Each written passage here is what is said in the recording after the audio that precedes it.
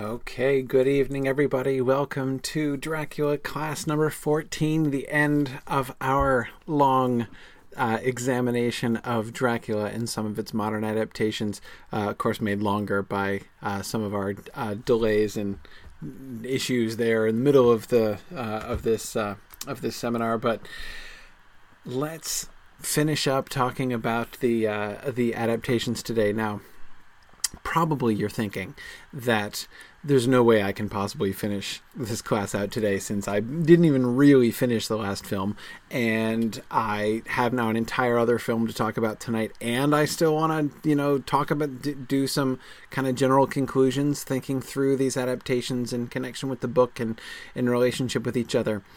But we're totally going to do all that tonight, and that's exactly what's going to happen.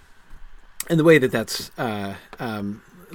going to happen is I'm not going to look at I only have a few clips that I want to look at from Dracula 2000. I'm restricting myself very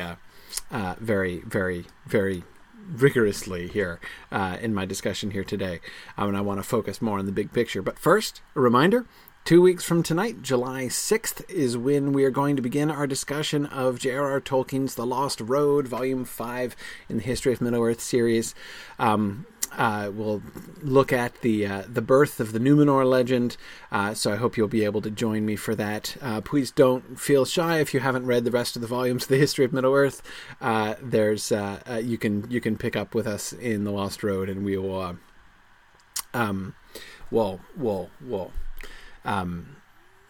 we'll work through it together. No worries. So I hope you can join me for that. Again, 2 weeks from tonight is when we're going to begin this. We'll be off next week, and then we'll start The Lost Road after that. Now, let's. I want to begin with going back to the end of the last film.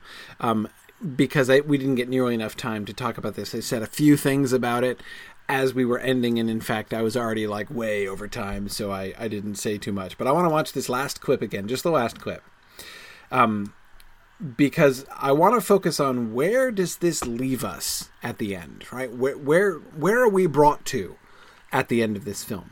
And in particular, how do we see the two of the major things that we were looking at? That is both the way in which this film handles the spiritual element of Dracula, the Christian element of Dracula, which is definitely a prominent feature in this film as well as how it works the love thing out, right? And where do we end up at the end? And I find the ending of this kind of complex, so I want to see if we can kind of unpack it a little bit together and see where this film is really kind of putting us here at the end. So where we were beginning this, right? Oh, that's right. We have the phallic Bowie knife still sticking out of Dracula's chest, and his throat partially severed by Jonathan, so that we have the near death wound, but we still have plenty of opportunity. So he's there, and Mina's. When my time comes, will you do the same to me? Right. Will you? Now, see, that in itself is an interesting question, right? When my time comes, will you do the same to me? And I can't really tell. What answer is she looking for to this question? Of course, because it's a question that's very parallel, of course, to the question that she asks in the book. In fact, you'll remember she does this entire ceremony where she insists that all of the men, and especially Jonathan, swear an oath that they will treat her exactly that way, that they'll stab her in the heart and cut off her head if it gets that. And she has them read the service for the dead from the Book of Common Prayer, right, over her. So, I mean, honestly, when will you? I'm like, is this a trick question, Mina? I mean, yes. Wait. No, hang on. Honestly, I don't know what she wants. And it's been a little bit uncertain, right? The way that, we didn't look at this in too much detail, but especially the way that the film here handles Mina and her interaction with the three vampire women and with Van Helsing at the end, right, where she seems to be turned around and to be entirely on the women's side, which is something we don't see in the book, right, when she begins to do, like, the seduction thing with Van Helsing, which is, like, super creepy. But anyway, she does it. And it seems like she's just kind of taking him in, and then just in order to reject him, I guess. So she doesn't actually want to kill him. She wants to humiliate him, which, like, on the one hand, I can kind of sympathize with, because Van Helsing in this movie is an incredible jerk. But still, it's like, where is she exactly? Where is her will situated?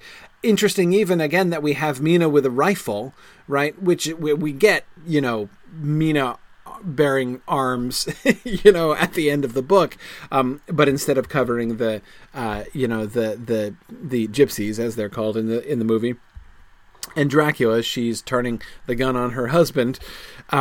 So that would seem to imply a reversal of her point of view, right? But then what? So where does that leave us then? Where is she then, like, pro-vampire? She did choose, right? She did choose to allow, I mean, obviously the dynamics of her being bitten by Dracula and her, you know, vampire baptism of blood is almost completely reversed, right? Where she is the one who not only consents to this, but even requests it. And in fact, you know, if there's any physical forcing going on, it's she who forces him, not the other way around in that scene, as we looked at it before.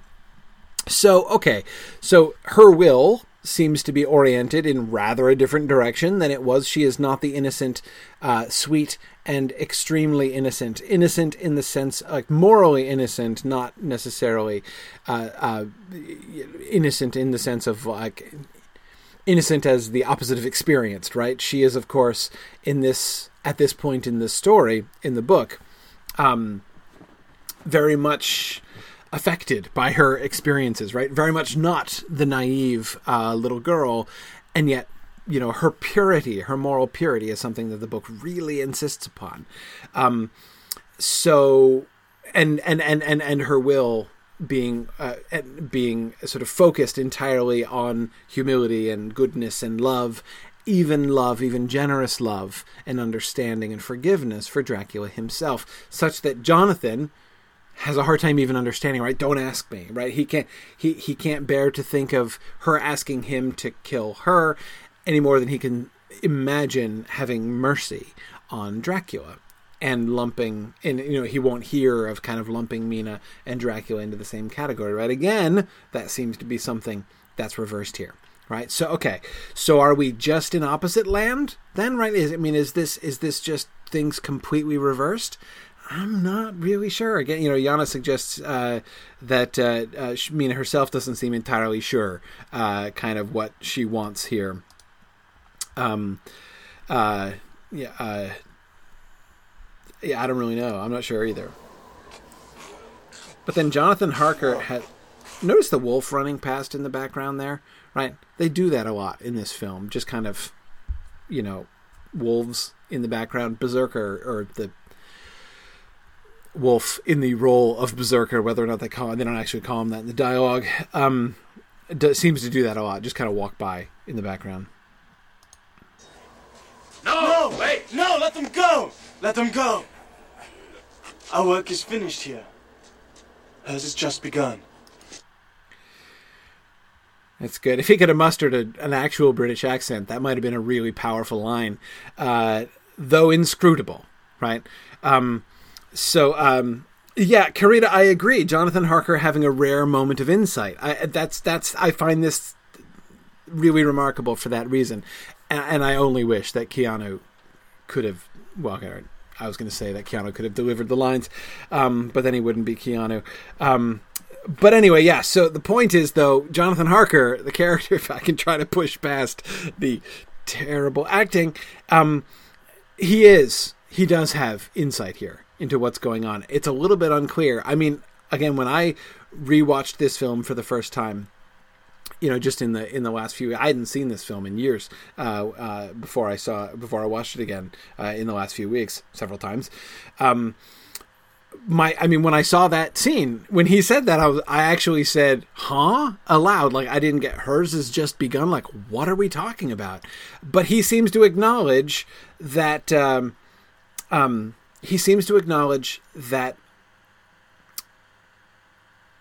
basically that there's a final step that has to be made, and that it has to be made by her. That is that she, that the real kind of, does this mean that the real battle is like for Mina's own heart, like her own choice, and he recognizes that she has to be left to make her own choice or something like that?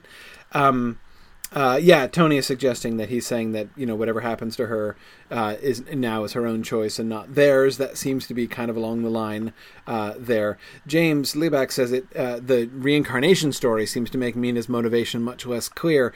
I agree. James, one thing that I think it's kind of interesting that the film seems to steer clear of is any kind of simply like overriding, like we don't get any kind of multiple personality business kind of going on. It's with Mina, right? It's not like she's Mina Harker 1 minute and then like the spirit of Elisabetta or something kind of, she's not like going back and forth. She doesn't, have sort of radical shifts like that. Her own personality, her own character seems to be stable, essentially. She has the memories, right? The sort of the dreams and the memories, she can sort of access that stuff, but yet there's not really a question of like, is Mina Harker really driving the bus, right? It really is in that sense a drama about Mina herself. But I agree, James. It's not only that it makes her motivation less clear, it's also that it makes, I don't know exactly how to put it. I guess what I want to say is what she's supposed to do less clear. But do you understand what I mean by supposed to do? I don't even mean sort of morally here. It's just like, what's a good ending? In the book, the happy ending was clear, right? The happy ending is sort of qualified, or there's a solemnity given to it by the death of Quincy Morris, the self-sacrificial death of Quincy Morris. But there's no question, like, we know building up to it, right? What a good outcome looks like. The good outcome is going to be the destruction of Dracula and the liberation of Mina from her curse, right? And so that the spot is going to be removed from her forehead. That's clearly what a good ending looks like. James, for me, the main thing that's shifted, exactly, James, we don't know the desired outcome. That's much less clear here. Right? And in particular, James, exactly as you're saying, the whole reincarnation situation, Mina Harker and Elisabetta have almost diametrically opposed different positive outcomes, right?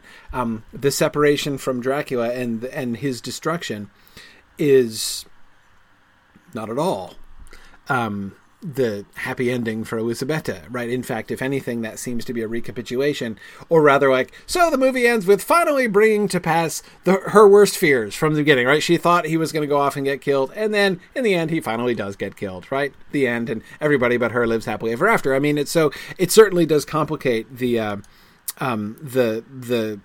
situation.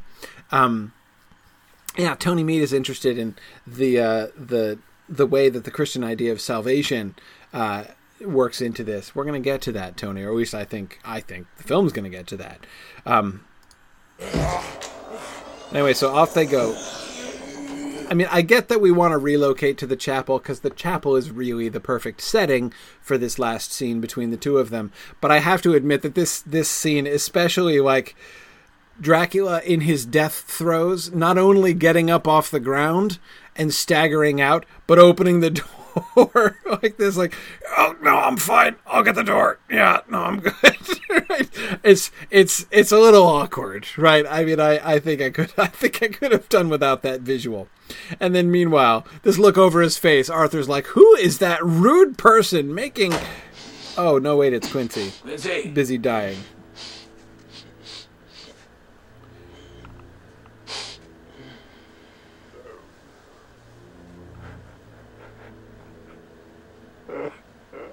We've all become God's madmen. All of us. That's, of course, a line from the book. I don't understand exactly the... I've long... I don't get it fully. In part because I always have a hard time with that when a line is taken straight from the book but dislocated into a completely different context within the story. I always have a really hard... it always kind of takes me aback, and I've got to... Because I think about that line still in its original context. And the original context of that line, of course, is Van Helsing talking to Dr. Seward, and, in the context of the whole, like, we have to be open-minded and be willing to accept things that we don't that we wouldn't normally accept, that we might consider insane. And he's making the parallel, just as you, Dr. Seward, have these madmen in your care, we are all God's madmen, in the sense that we are all in the care of God, right? What Van Helsing means by it here, especially in the context of his character and everything, Carita thinks that it's means something like this. This was all pointless. Something like that, maybe. I don't know, and especially that's Van Helsing's last line. I mean, he was all dancing around and laughing and saying wildly inappropriate things just when he discovered that it was Dracula who was behind this, and his been his life's goal, apparently, for some reason not really disclosed in the film, to destroy Dracula, and yet here he now, that's been practically achieved, though Dracula in his mortal death throes has politely just excused himself to go die elsewhere. But apart from that, I mean, he's basically almost with his own eyes seen the fulfillment of his life dream, and yet now he's totally sober and apparently totally over it. So I don't know. But anyway, let's move on to the meaty part. Okay. We start and end the final scene here with the chapel roof, right? The chapel ceiling, which is Dracula in his original armor, which, remember, his original armor, the armor of Dracula as Knight of the Cross, right? The knight and he talks about this a lot, right? How he was out there defending the cross of Christianity against the Saracens. So we have that, and of course Elisabetta. Now, I don't know the provenance of this piece of ceiling work. That is to say, did Dracula the vampire commission this after his and Elisabetta's deaths? Or does this predate that? Is this from during their engagement period when they were still happy? As she doesn't necessarily look dead, I think, in this picture. I kind of like to think that this is the sort of the two of them alive beforehand, besides which it's a little hard for me to imagine vampire Dracula commissioning art of this kind in the chapel of all places. Nancy thinks he might have a little trouble commissioning artists. I don't know, Nancy. I mean, he might be able to compel them in various ways, right? Bringing people back to his castle for unspeakable rites, some of which might include, gilt ceiling work in the chapel. But anyway, whatever. So I'm going to go with the idea that this is this. What's the opposite of posthumous? There should be a word. It doesn't come up. The need for it doesn't come up that often, right? Is there a word for before? Yeah. Prehumus. Exactly. Yeah. Alive. Yeah, I know, right? Exactly. But that's not good enough. Okay. I want an exact parallel to posthumous, except living, right? Come on. Is that so much ante-mortem? All right. Alyssa, I like it. Yeah. Ante-mortem. So I'm going to believe that this was an ante-mortem commission by Dracula pre-mortem. No, see, that makes it sound like it's like post-mortem, but pre-mortem. That's a little too autopsy for me. Anyway, okay. Point is, okay, so that the two of them are alive. Now, if we take that, then the cool thing here is that her positioning foreshadows her death, right? Because if you think even like where it is in the building, right, she looks exactly here like she did when she was laid out dead, right, after she was apparently fetched out of the river. And so, like, the ceiling there is like a direct reflection. So it's almost like an imprint, but it's cooler if it's a ante-mortem work, because it would foreshadow her death. Right there, she lies with him sort of standing over her. But so in the image, right, the two of them are like embracing, but it would be sort of him standing over her. And again, if you think about the parallel, as she in that opening scene when she died is going to be lying there in front of the altar dead, he's going to be standing there in front of the altar with his arms spread up like this, looking straight up and shouting blasphemies up at God, right? Which is kind of exactly the posture that he's in here. So the anticipation of what's going to happen is kind of cool, right? Okay, so that's why I'm going with the ante-mortem look here. And Carolyn, you're right. The imagery does suggest that it looks like they're kind of floating in the air. There is something angelic about this. It is rather, as somebody was pointing out, Arthur was pointing out, it is a little bit Sistine Chapel-esque, right? Definitely agree. Yeah. Karita asks, wouldn't Dracula have destroyed this in a fit of rage if that were the case? Nah, I'm going with no, because he like, so he wrought a bit of destruction in here, but then he's not been in here since then. I'm going with that, right? So it's all good, still surviving. Anyway, okay. So now notice he's lying in the same place that Elisabetta was lying at the beginning, but notice his positioning is different, right? He is perpendicular to how she was, so it's clearly not a direct parallel in that way. We're not supposed to be seeing them directly I mean, there is the juxtaposition, but his orientation is different, and that seems to me really important, right? Because he's not like she, lying along the steps. Instead, he's oriented in the same direction as the cross. Right, so just as the cross is the axis of his body matches the axis of the cross, which, and Rico was just pointing that out exactly. I think that's good. Oh, Tom Hillman had made one last good point. Sorry, Tom, we'll get back to this in a second here. He says, Tom says it looks to him rather like they're falling rather than floating. So a pre-mortem, prelapsarian preview or something, Tom. Yeah. It is interesting, right? It does reflect. I mean, this could almost be a mirror, right, reflecting that final scene, right, with her lying dead and him screaming.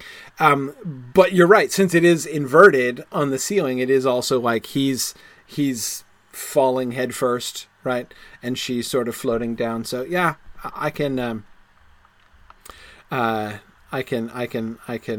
see that.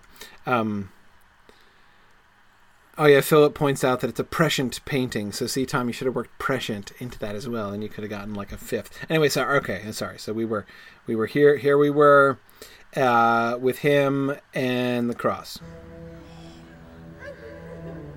Where's my God?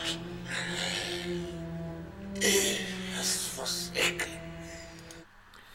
Did he just say, "Where is my God?" first? Where's my God? Yeah. He is forsaken. Dude, I completely missed that. Every other time I watched this scene, I watched this scene 10 times. I missed that every single. My God, where is my God? He has forsaken me. Which means, yes, of course, Philip, this is obviously a parallel to Jesus' saying on the cross, my God, why hast thou forsaken me? And the use of the first person pronoun there, my God, makes that parallel more clear. So if we And he's pointing up at the cross here, right? So if we missed the whole, like, I am oriented with the cross and I'm like the suffering of Dracula is parallel to the crucifixion, we are reminded here with this quotation, right? Okay. But we have to think about, it's not only a reference, right? We have to think about the denotation of that as well. The best way, it seems to me, that I can figure out how to understand that is understanding this in terms of like a flashback, right? So in this moment now, as he's coming to die, he seems to be sort of mentally returning to where he was when last he was in this room, right? Because he was speaking in very similar ways at the beginning when he was talking about how, his God had betrayed him after all that Dracula did for him, God, right, in fighting for him and defending his, the cross and all that stuff, right? Certainly the Dracula that we have seen throughout the course of the film, who was, dismissing the crucifix as an idol and all of those things, breaking them and melting them. Well, the ladies melted them, but you know what I mean. And setting them on fire, would not have uttered the phrase, my God, right? So the fact that he is now suggests that he's in a different place mentally, right? And again, since we're back in this room, it seems like very likely to say that place is sort of that he's kind of returning back to that moment, especially, of course, with the parallel that, again, we have Dracula and Elisabetta, although now he's the dying one and she's the grieving one. So, okay. All right. So we've got the parallel with the lovers, right? Except the reversal with the lovers. And we're getting, what are we getting? Are we getting repentance? It's way too early to suggest something like that yet, right? I mean, just that one phrase. In fact, he's still accusing him of abandoning him, but it seems conceivable, right? Tony Mead is wondering if this is like the ultimate deathbed conversion, right? Yeah, it's like the undeathbed conversion, right? Maybe. I mean, but let's not jump to conclusions here, right? But in any case, he certainly is in a different place. Even though he's still talking about God abandoning him, he's talking about it in a very different way than we've heard before. And of course, as we were pointing, we cannot lose sight of the fact that we are getting an explicit Dracula-Jesus parallel here. Right, and so we need to make sure that we pursue that.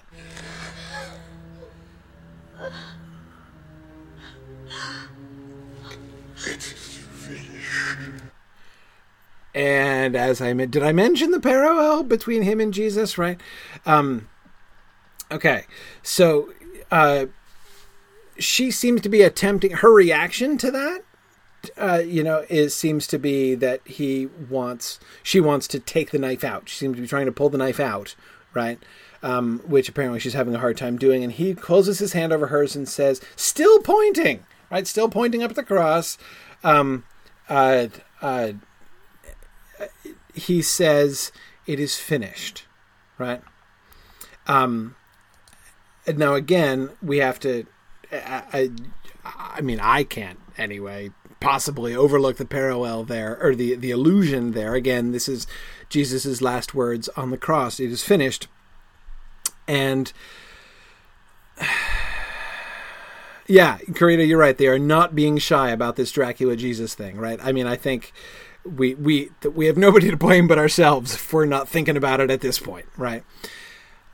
So what do we do with that? Well, let's hang on. Let's not jump to any conclusions yet, because we have to see where because they could be going in a couple different ways with this, right? This could be, remember, of course, Dracula and Jesus were parallel in the book too, inverted though, right? We were getting the whole, unchrist thing, right? The whole anti-Jesus business with Dracula. But the parallels, nevertheless, were still really important, right? Are they doing that same kind of thing? I mean, are we supposed to be seeing sort of the parallel, but the contrast between them? Are we getting reverse? But it doesn't look like a reversal. Not of the same kind, anyway, that was in the book. This isn't like the un-Jesus doing the opposite of what Jesus did. This is him following in Jesus's footsteps, in a sense. Yeah. Tom Hillman says she offers to take this cup away from him by removing the knife, and he refuses. Yeah, exactly. And again, and when he says it is finished, as if his death, like Jesus' on the cross, was meant to accomplish something, right? So yeah, I'm not seeing contrast. I'm seeing clear parallel in that way. Karita wants me to come up with a punchy explanation about why he's dressed like a Christmas ornament. Okay, let me work on that. Well, he's dressed. Who was saying before that he was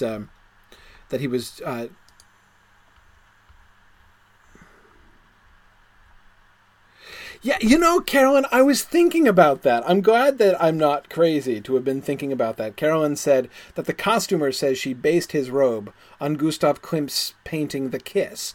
And Carolyn, I see now it's too late for me to say that and get credit for it, but I was thinking of that painting when I saw this robe the first time. I would say the costumer definitely succeeded in suggesting that in suggesting that parallel. Carolyn says that she was thinking about the kiss that Mina gives to him. Okay.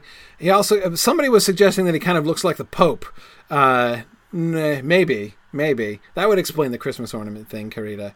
We could do something with that. But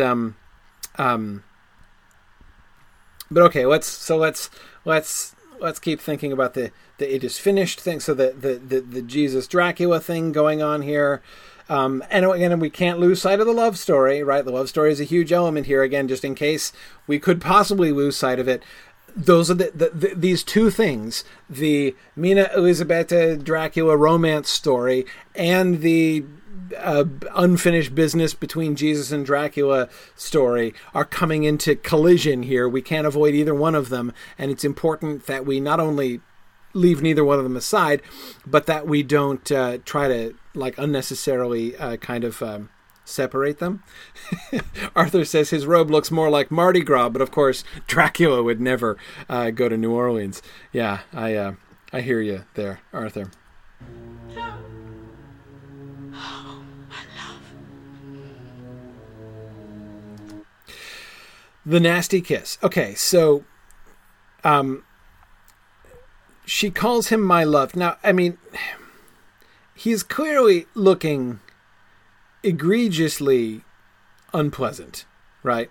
I mean, this facial state, in which they have frozen him here at the end in his death agonies is really interesting, right?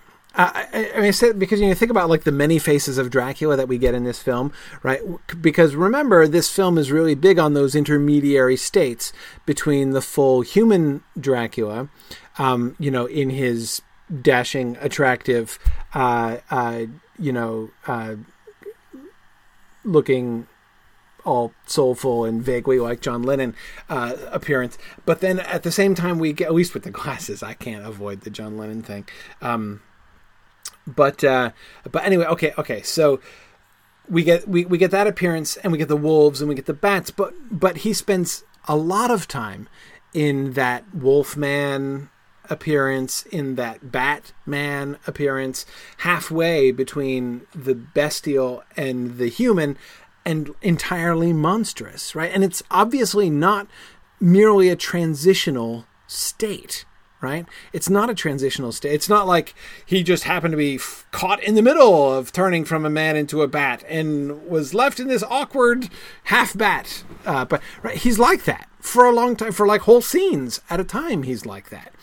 Just as with the wolf. In fact, he's in the Wolfman shape when he bites Lucy and other things with Lucy for the first time. Right? So, though, of course, he shifts entirely into wolf form, which we almost never see him do again, in order to bite Lucy for the last time, right? When he's really kind of fully, really angry and unleashing sort of the full savagery of his hatred and anger and resentment, which is, remember, the scene that's in parallel with Mina and Jonathan's wedding so marvelously.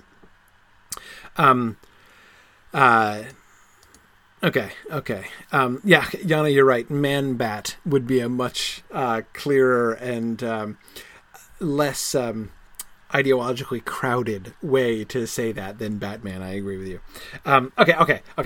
But again, the point is this film is very interested in those intermediary states, and we've seen several of those. Right? This is different. It's not that we've never seen this before, but what is this exactly? Like, what's?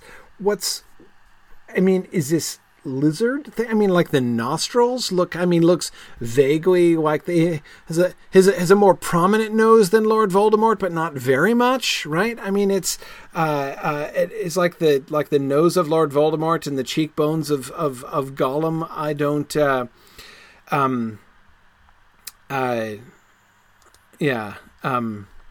I don't really know.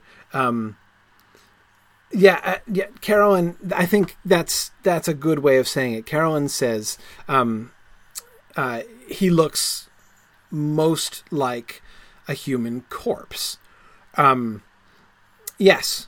And Tony Meadus was suggesting maybe it's him on the way to looking his true age. That also seems possible or likely. What he looks like here is an old and disfigured man. Not half a beast, half a man, right? But like a man who has been stretched out long past his time. Sorry. Stop with the Gollum stuff. But anyway, you see what I mean, right? He looks like an old and withered, monstrous man here. He's still got the claws going on, right? The long, pointy fingers and the fangs and everything. But the hair, right? The sort of thin, grayish, white hair. I mean, he's all desiccated, right? No, Yana, not fresh corpse, right? Desiccated corpse is what they're going for here. Yeah.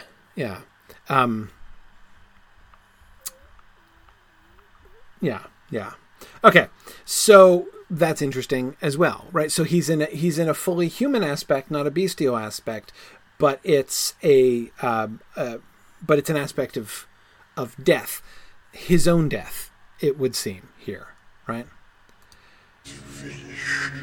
And yet she's calling him my love, and she kisses him. I mean, even like the nasty blood. Whose blood is on his face? Is it Quincy's blood on his face? I can't even remember whose blood is on his face. It doesn't really matter, but because like some of the chest blood is his own blood, right? But the stuff all around his mouth is clearly somebody else's. Don't remember. Anyway, point is,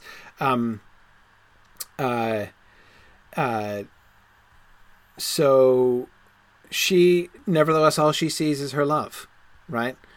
And she kisses him, and that look right there, that lifting of the head,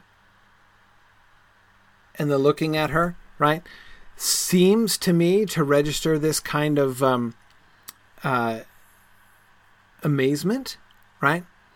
And I like his eyes, right? In the midst of his deformed, twisted, dried out human face, his eyes are still like the soulful brown eyes, right? That we talked about before. That is, those the eyes, those eyes that he would look at her with, before.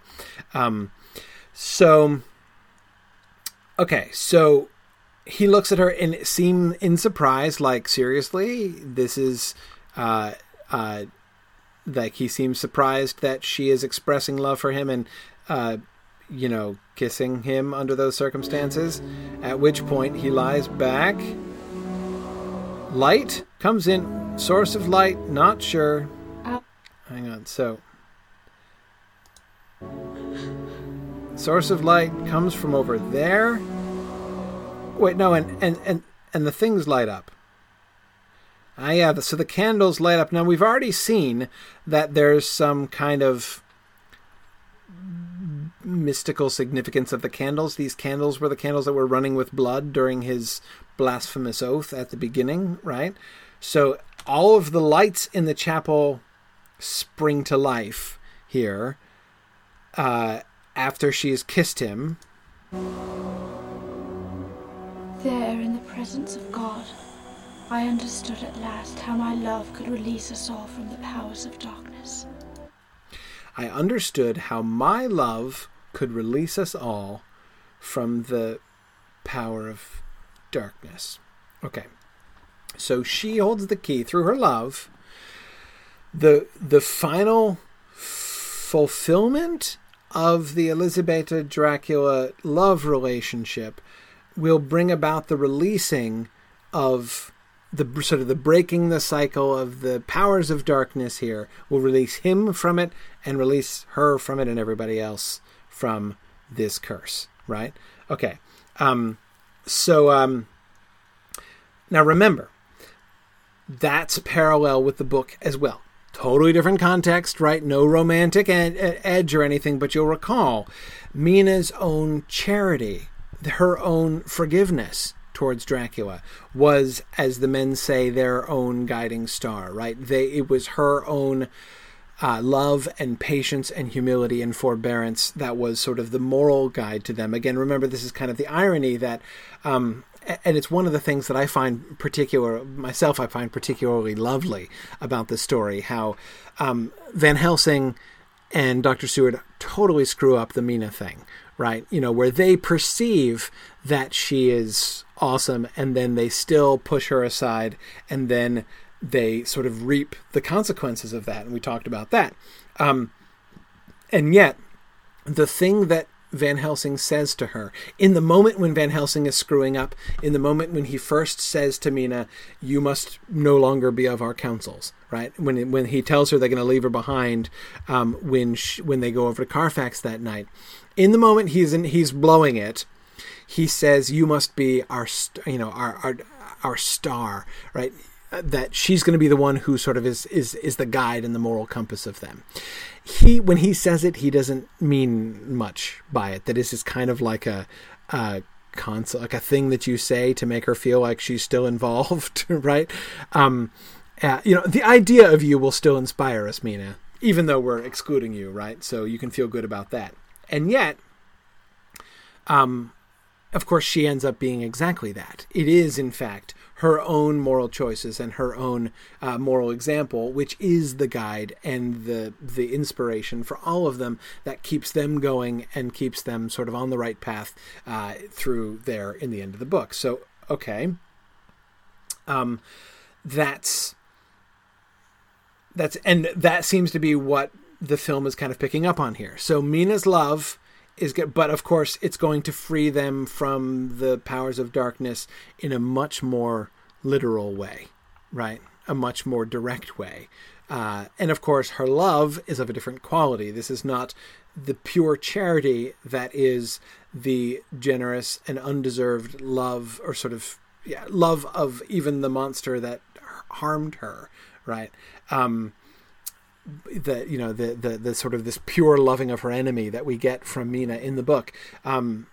This is, of course, the fulfillment, the ultimate sort of fruition of the love relationship between Elisabetta and Dracula, which, of course, we must remember is the love that drove him into darkness in the first place, right? Because of his love for her, he swore the blasphemous oath and got real upset, right? So it is the writing of that particular ship is coming from the same source, right? So within the economy of the film, that seems to work, right? That seems to make sense.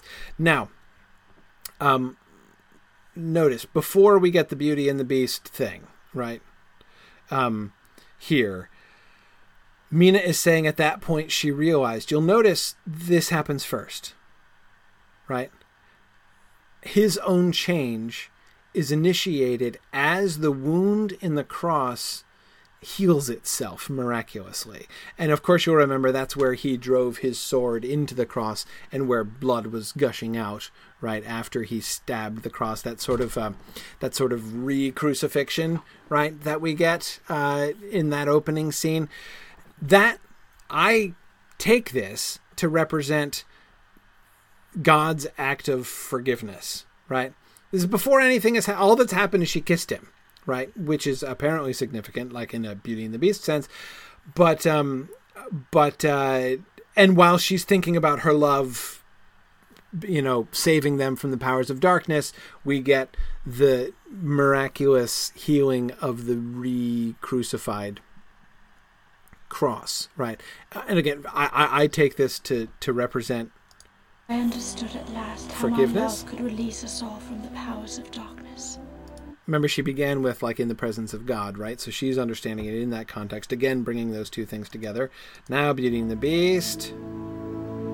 She's kissed him, and she loves him even when he's a beast, and so he... Our love is stronger than death. Your love is stronger than death. Another free Bible quote. For love is stronger than death. Song of Solomon. Got to throw a little Song of Solomon in there, right? Absolutely. And see, the thing that I love, that's exactly like the kind of way that Bram Stoker would throw out a Bible quotation, right? Just, you just kind of work it in there without any fanfare, right? And they did the same thing. And that's Bram Stoker doesn't make that one, of course, right? Because he's not into the whole Song of Solomon thing. He doesn't have the romantic love angle. So he does this indicate now he's returning to how he looked originally, right? So first he turns into Jesus. Oh no, wait. I mean, he turns into the older Dracula, and then he gets younger again, like he was when he made the blasphemous oath in the first place, though he was bearded then, so I don't really get this exactly, but that's okay.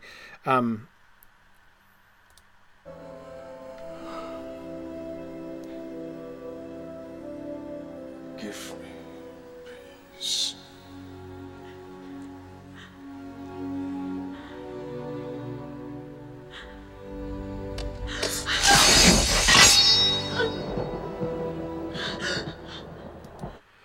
Give me peace, he says. Okay, so that and peace, of course, was a really important concept in the book, right? That is the peace that came over his face, where they would never have thought to see it, right? And that's in Mina's words at the end of the book. Here, she is the one who is directly giving him that peace by finishing him, and that death, again, which Mina in the book was so insistent that the death that they bring to him should not be done in vengeance or seeking to punish him, right? As Jonathan so rashly says that if he could send his soul to burning hell, Dracula's soul to burning hell, he would, right? And she's very adamant in speaking against that. No, even in wanting to kill Dracula, they're not only saving her, Mina, and preventing other victims. They're saving Dracula himself, right? They're showing mercy on him. That mercy is certainly being exaggerated here in this scene, right? Emphasized even more. But hang on a second. What about the crucifixion thing? We're kind of losing track of that. We got to make so. How does that fit in? That once she kissed him, the attention shifts to her love, right? So she loves and accepts him and is sort of, I was going to say reconciled with him, but that's not quite the right word. There's this, we get this return to their love, the forgiveness. I'm still trying to wrap my head around how exactly her love is going to bring about, going to free them all from the powers of darkness.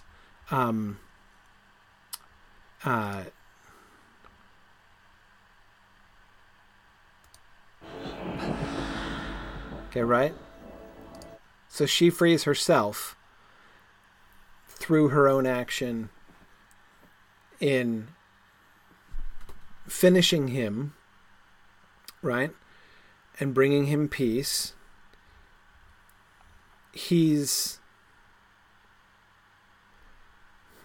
Okay.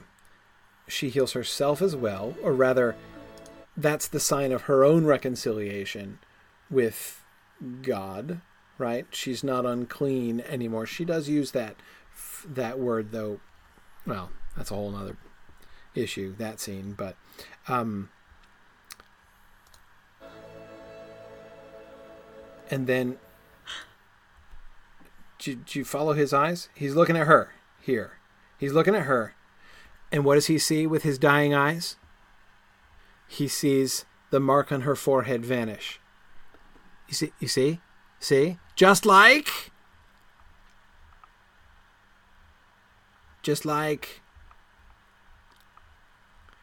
Quincy, Veronica. Exactly. So Quincy Morris dies, right? But he dies kind of meaninglessly in the film. His role is taken by Dracula himself, as Dracula, with his own dying eyes, looks upon Mina's forehead and sees, it's almost like he could be like, look, it was worth for this to die, right? He sees Mina's own cleansing with his dying eyes. And again, this seems to be part of the reconciliation thing. I'm getting reconciliation here, right? You can tell me if you think I'm crazy, but I'm getting reconciliation here. Reconciliation between him and God, between the healing of the cross, right? And now Mina is reconciled, right? But now watch his eyes. He's looking at Mina, and he's looking at her non-stained forehead, and then now where's he looking? Not nowhere, I don't think.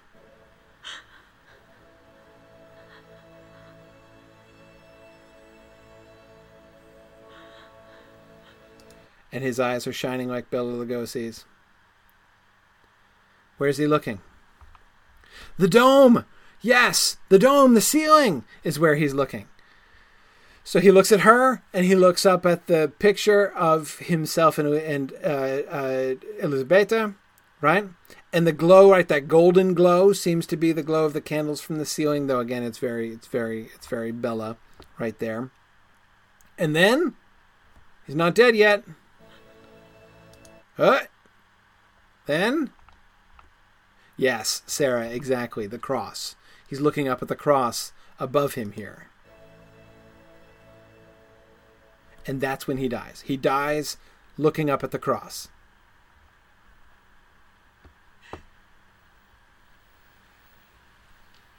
And then she kisses him again.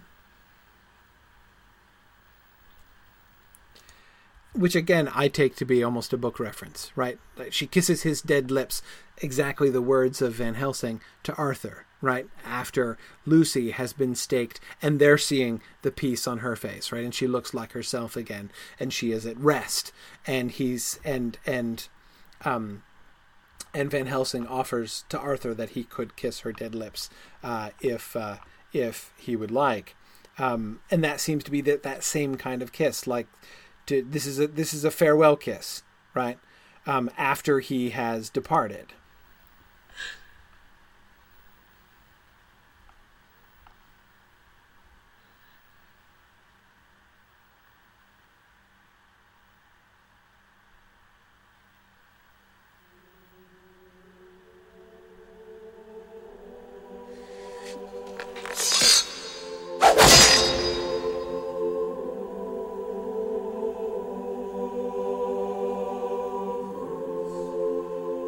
And now she looks up into the ceiling.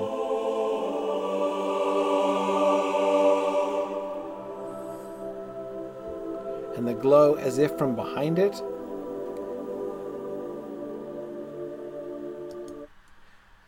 I'm thinking, yeah, her eyes are open, right? She's totally alive in that picture.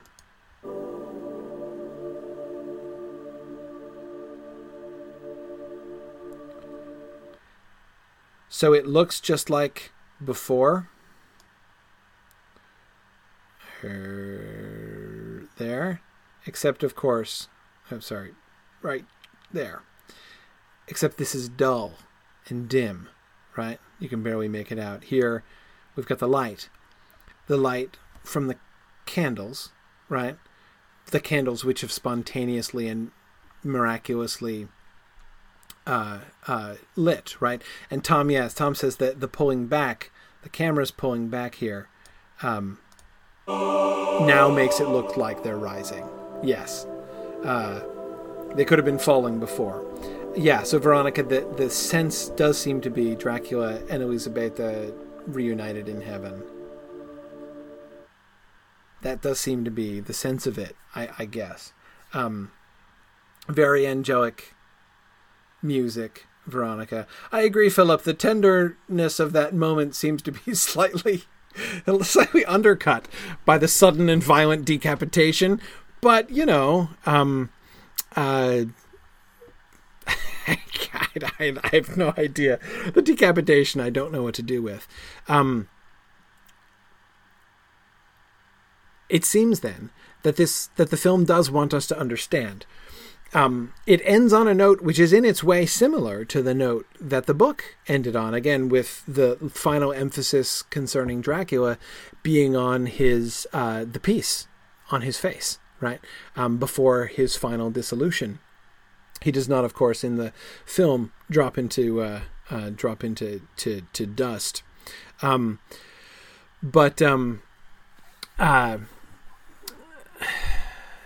anyway, the film does a great deal more with that. So, okay, so back to the crucifixion business then. It is finished, and the my God, why have you abandoned me thing. The Dracula Jesus parallel. I'm going to go with, because see, the thing is, it's tempting.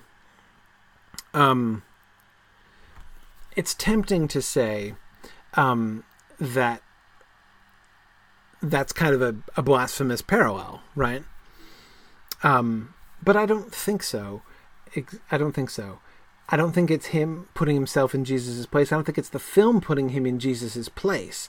It's clearly about his relationship with Jesus, right? His reconciliation with Jesus. If anything, I think how I would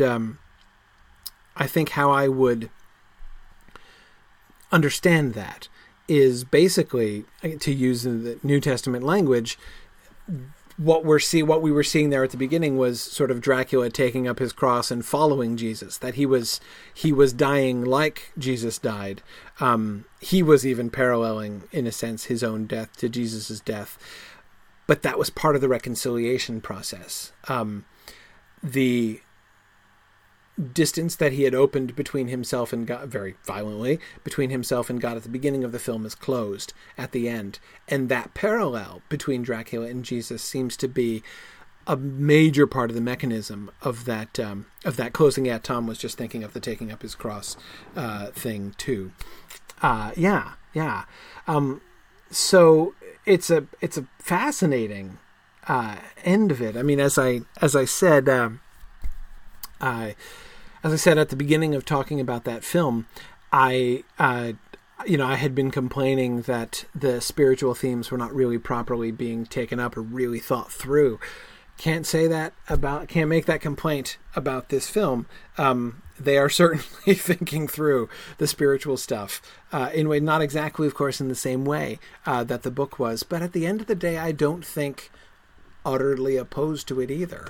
I don't feel that the film ultimately pushes things in a totally different direction at the end here. I know several of you are teasing me for the fact that we're halfway through the class and I'm still on the first film and I haven't gotten to the second film or the conclusions. You'll see. You will totally see. Anyway,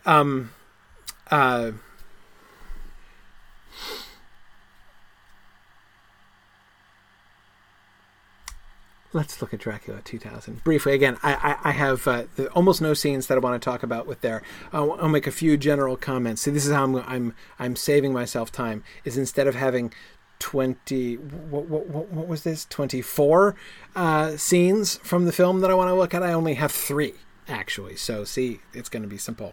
All right, so first of all, the cast, right? I laughed and laughed and remember how I was making those comments? I promise I was not setting this up. I literally had completely forgotten. Remember when I was saying in The Horror of Dracula how like Peter Cushing as Van Helsing? I was like, doesn't he look like Captain Von Trapp? I just keep thinking of Captain Von Trapp, and then Captain Von Trapp literally plays Van Helsing in Dracula 2000. Oh man, I just laughed and laughed and laughed. Yeah, that was actually, in fact, the guy, Christopher Plummer, who played Captain Von Trapp, I couldn't even believe I, in fact, got like the fulfillment of my of my bizarrely uttered wish to see Captain Von Trapp as Van Helsing. Okay. And like Nathan Fillion, right? Anyone else really surprised to see Nathan Fillion suddenly popping up as the priest? I thought that was cool. Anyway, okay. Yes, and the American Sherlock guy is in it too. Sorry, it's actually a very interesting cast in some ways. Okay.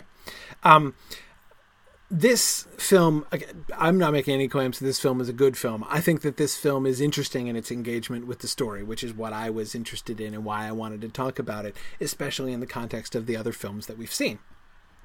But of course, the position that this film occupies is deliberately a very different position, right?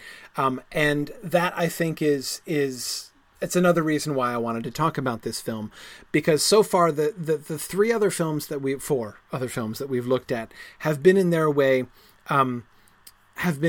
straight adaptations, right? They've been just, we're going to do the story of Dracula.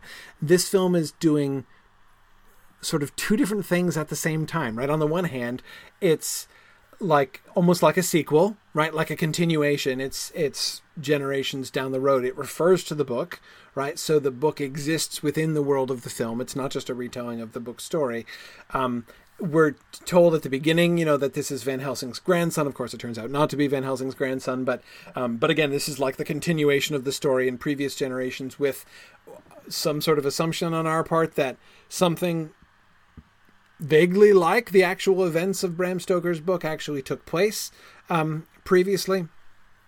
So in one sense, it's a continuation, like a sequel, and yet it's also at the same time like a modernization. That is to say, like an adaptation of a story which transplants the story into a different time and setting, as of course you often see in adaptations, and often in very interesting adaptations. Whether it be something like, a Shakespeare film which is done in like a very different cultural context, or whether it be like a number of other interesting modern films which have taken the modernization approach to adaptation.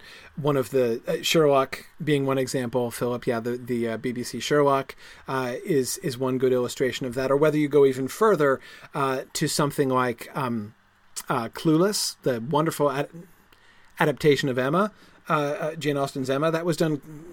Clueless is, I think, one of the best examples of this. I very much admire that movie and its relationship with Jane Austen's Emma. I'm sure you can think of other examples of this kind of thing. So it's doing that kind of thing on the one hand, right? Taking the Dracula story, reworking it, putting it into a completely different context in a different time period. But it's still, you can see it's still working out a very similar story, right? We still get even lots of the individual details, right? Like him coming across to the lands, not to England this time, it's to New Orleans, right? But him coming across to New Orleans aboard a ship where everybody is dead, right, and the captain tied to the chair. We've got we have Van Helsing instructing his younger skeptical pupil, and like the Lucy thing, right? There's the Mina figure, though she's not named Mina, which we'll talk about later, and Lucy, her friend Lucy, who is of course Dracula's earlier victim. There's even the Arthur liked Jerry Ryan's assimilation into the vampire army like she was in Star Trek. The woman who played the reporter woman who is assimilated becomes one of the three vampire women in New Orleans. She's from Star Trek. Anyway, so there's I even like the fact like why it was that he connected with Lucy Dracula, picks Lucy out, right? Because of that moment when Mary was having that vision of him and Lucy, rushing over to Mary and not being able to see the vision, of course, that Mary was having, stepped into the physical space occupied by like the vision wraith of Dracula, and he somehow could sort of perceive that connection between himself and Lucy, that like, because like she had been basically standing in the wrong spot, just like Lucy in the book standing on the grave. Anyway, I thought it was cool. It was cool. So okay, all right.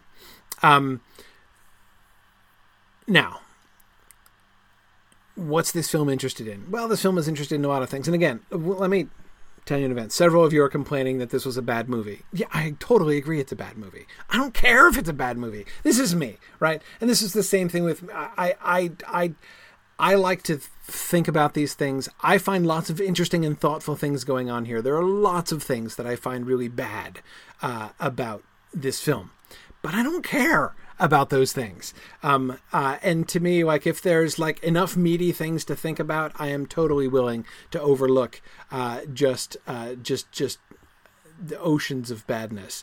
So I'm not bothered. So what do we get of the vampire in this film, right? From the very opening scenes, the film insists on a very strong connection between the vampire and basic animal nature. We get this from in those opening scenes, the ones which take place in 1897, establishing the parallel between the older story and the newer story. There's the emphasis on his transformation into wolf form, even, that sort of gradual change that we see happening from wolf to human, actually, with the footprints in the sand after he gets off the ship. Again, the actual Demeter in 1897. Even the emphasis with the rats on the ship crawling on the corpses and things, right? We got, again, I think that same emphasis on like the sort of the bestial nature. Similarly, of course, we also get throughout this very dominant association between vampirism and sexuality, right? The impact that he has, the willpower of Dracula, his ability to hypnotize or mesmerize, or just sort of dominate the wills of others, as we saw in the Bela Lugosi version. That was they're dominantly emphasized in that version of the film, and as we've seen elsewhere, and of course also in the book. This is transmuted in this film simply to sex appeal. Again, it's connected to sexual desire explicitly, which again, in the context of like the sort of whole bestial nature thing, seemed to me to sort of work, to sort of fit. I find it really limiting. I mean, compared to the book and the much more interesting and kind of subtle things that the book was doing about that whole perversion and inversion of sacred loves of lots of different kinds, not just of the sexual relationship, but the sexual relationship and also the maternal relationship and all these other things that we were looking at. And of course, the Christian spiritual stuff. But of course, this film is not lacking in contemplation of the Christian thing as well. Now, so note, one thing that we see established in this film is that absolute sort of repugnance for Christian artifacts is characteristic of Dracula, but not of vampires. It's not a vampire thing, exactly, right? There's the stupid joke that and I forget his name in the film, the Omar Epps character, when he's a vampire and Simon holds the cross out in front of him and he jokes about, he says, "I'm sorry, I'm an atheist," right? And he does. Now again, it's a joke. It's a stupid joke, but it's a telling joke, right? It suggests within the world of this film that holy symbols are not the kind of anathema to vampires as a whole that they are in the book, that we saw in the horror of Dracula, that we saw in Coppola's Dracula. as we saw in the Bela Lugosi Dracula, right? Really everywhere except for Nosferatu, we have seen the sort of the return of the crucifix as the biggest anti-vampire tool or weapon, right? And it does not occupy that place in this film, right? It's not automatic. We're also told soon after this, Van Helsing reveals in his, sort of teaching speech, right, to Simon, his understudy, right, the sort of the parallel to Dr. Seward in that way, tells him that Dracula shows not fear of holy items, and they don't seem to damage him. They just really tick him off, right? They drive him into a rage. He seems to hate God. He shows hatred of God. And then we get the Aramaic inscription. I love how Mary can remember. Somehow she just understands. It is born up into her mind. It's like her blood, presumably, that enables her to interpret Aramaic. I love that. I think this is another reason why I don't get as bothered by bad movies as some people do. It just doesn't seem to bother me nearly as much as it bothers some people. Mostly just because I always just find it hilarious. Anyway, I don't know. So it's just entertaining in a different way for me. But yeah, Nancy, I wish language worked like that too. But anyway, okay. But the point is, the Aramaic inscription, right, is talking about the way to eternity, right? So we're clearly, although. And to me, this is a really interesting turning point in the film. That Aramaic inscription is, to me, a really interesting turning point in the film. Because, again, before that, it seemed like they were going to... I mean, I remember when I saw this film in the theaters for the first time in the year 2000, which, by the way, so 1992, I saw both of the last two films in the theaters. When I saw Coppola's Dracula in the theater, I had only read Dracula once in high school. I wasn't really interested in it yet. By the year 2000, when Dracula 2000 came about, I had already had my moment when I rediscovered Dracula, and it became one of my favorite books. So I had read Bram Stoker's Dracula maybe 25 times in between 1992 and the year 2000 when I saw this film. So I was much more sensitive to these things when I saw this film than I was when I saw the Coppola film. And so I was disappointed, right? I was disappointed in the sex thing. That is it seemed like they were making it so simplistic, right? So really vampirism is just going to be about sex. It's just going to be about sexual desire. I mean, I was all ready to condemn, right? I was saddened by that move, which seems so simple and so obvious. And again, so kind of narrow-minded in its way. But then it shifts. And again, I maybe you could point to other moments, but that Aramaic inscription was the one that really got me to say, wait a second, okay. No, although the emphasis has been on this sort of base desire, primarily sexual desire, but certainly that kind of base desire. No, now there's something else. Now they're talking about not just power or sort of indulgence, but they're talking about eternity, right? And that's interesting, right? And then of course we finally get the big reveal. Right, so let's look at the big reveal.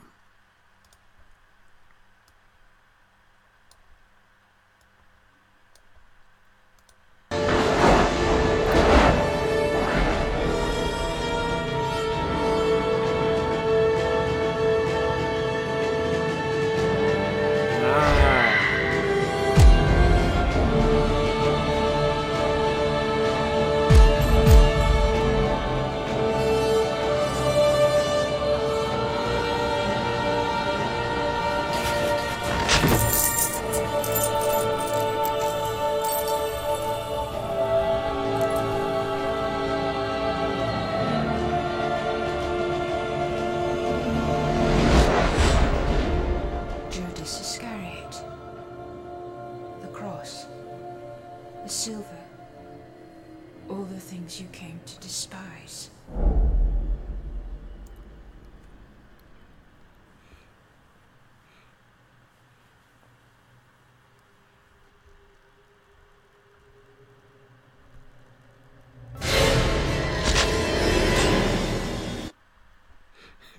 I love it. I loved it.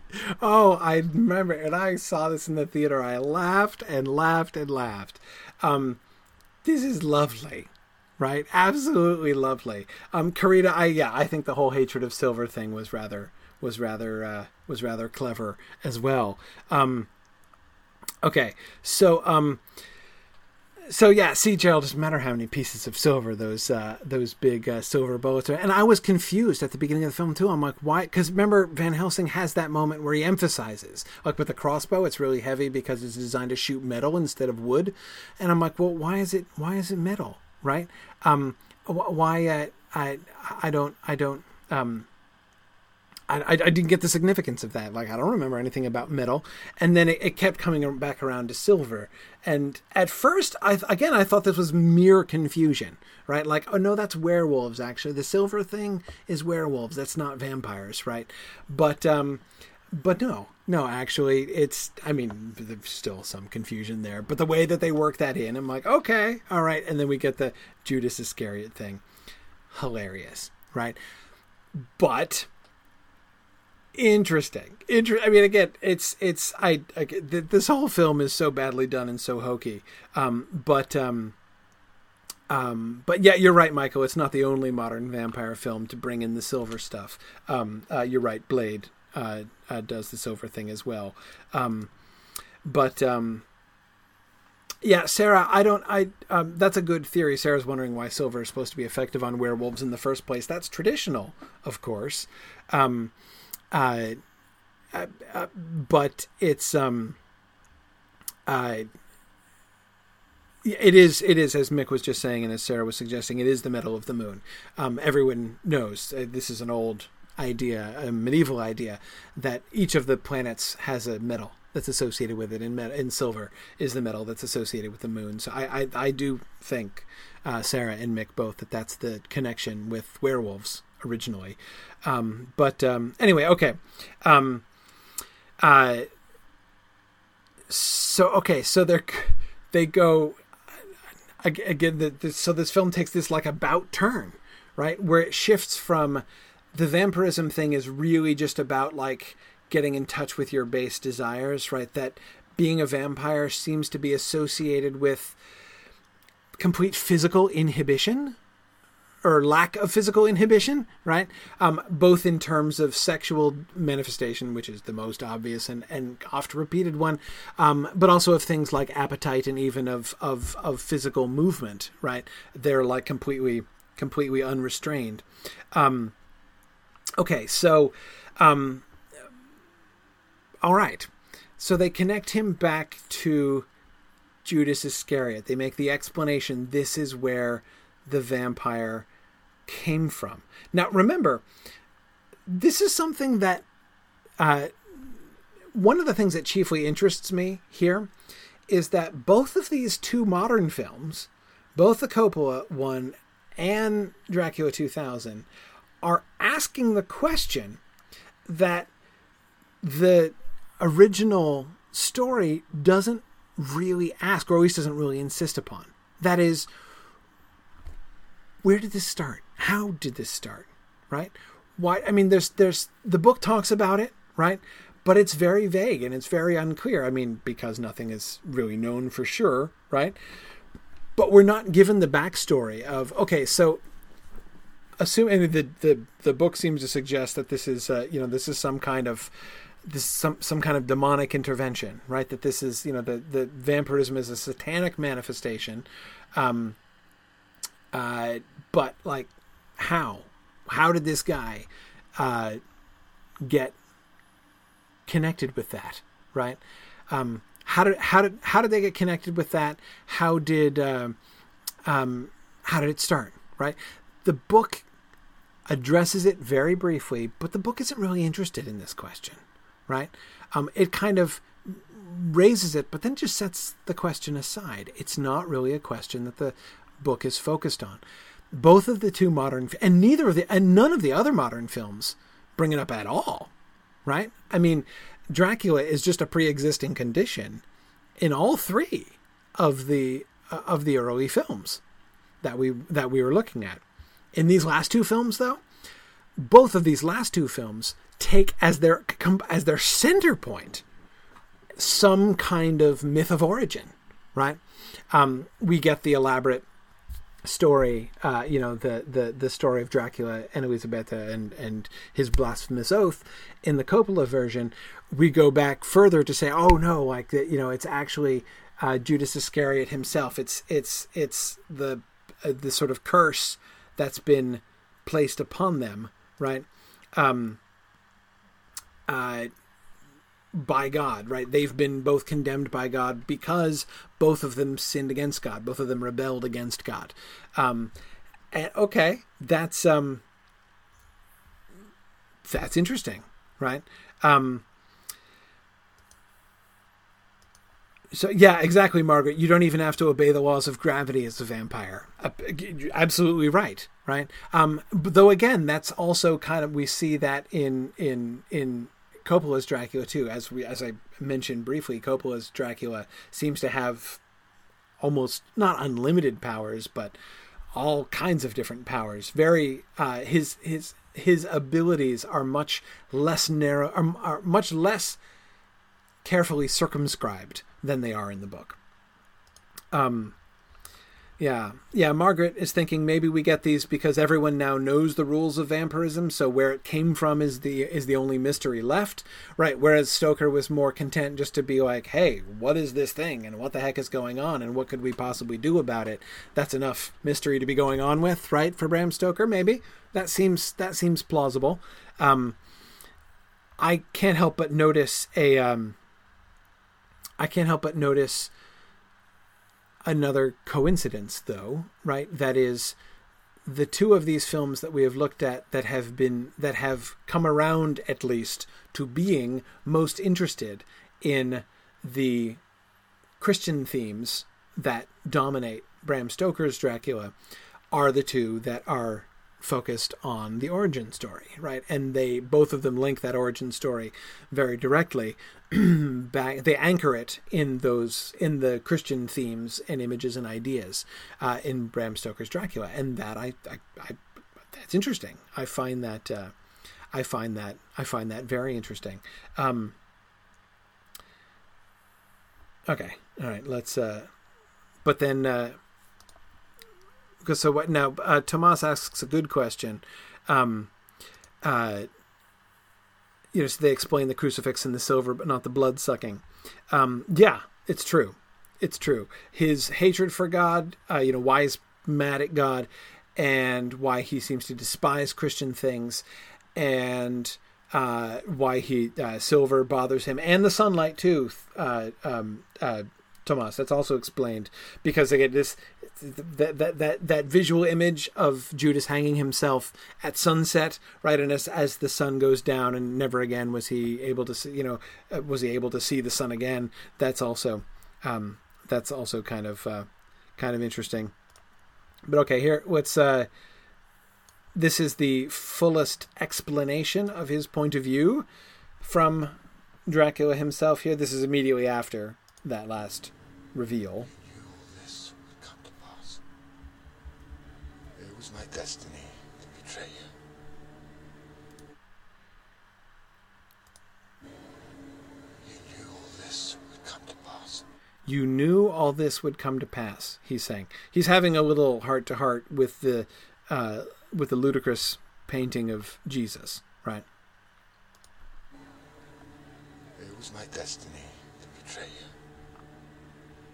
Because you needed me. Very old argument, right? Judas is justified because his betrayal was necessary, and therefore he was performing a necessary function, right? Something addressed, of course, in the New Testament, but woe unto him by whom the offense cometh. But anyway, destiny, of course, is the word that he used here, which is important, right? Yeah, and yet remain evil, as Tom says. Exactly. And Tony, they do acknowledge the blood is the life thing. He uses that phrase.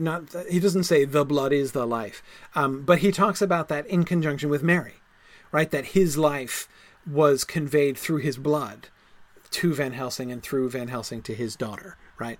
The metaphysics of this are super squishy, but that's okay. So Tony, he does establish that.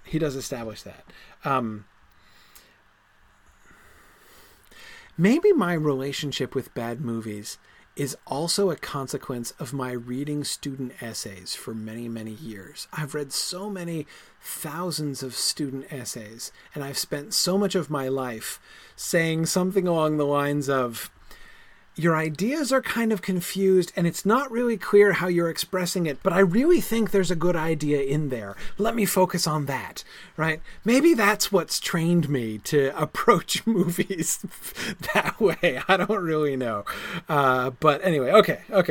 Now,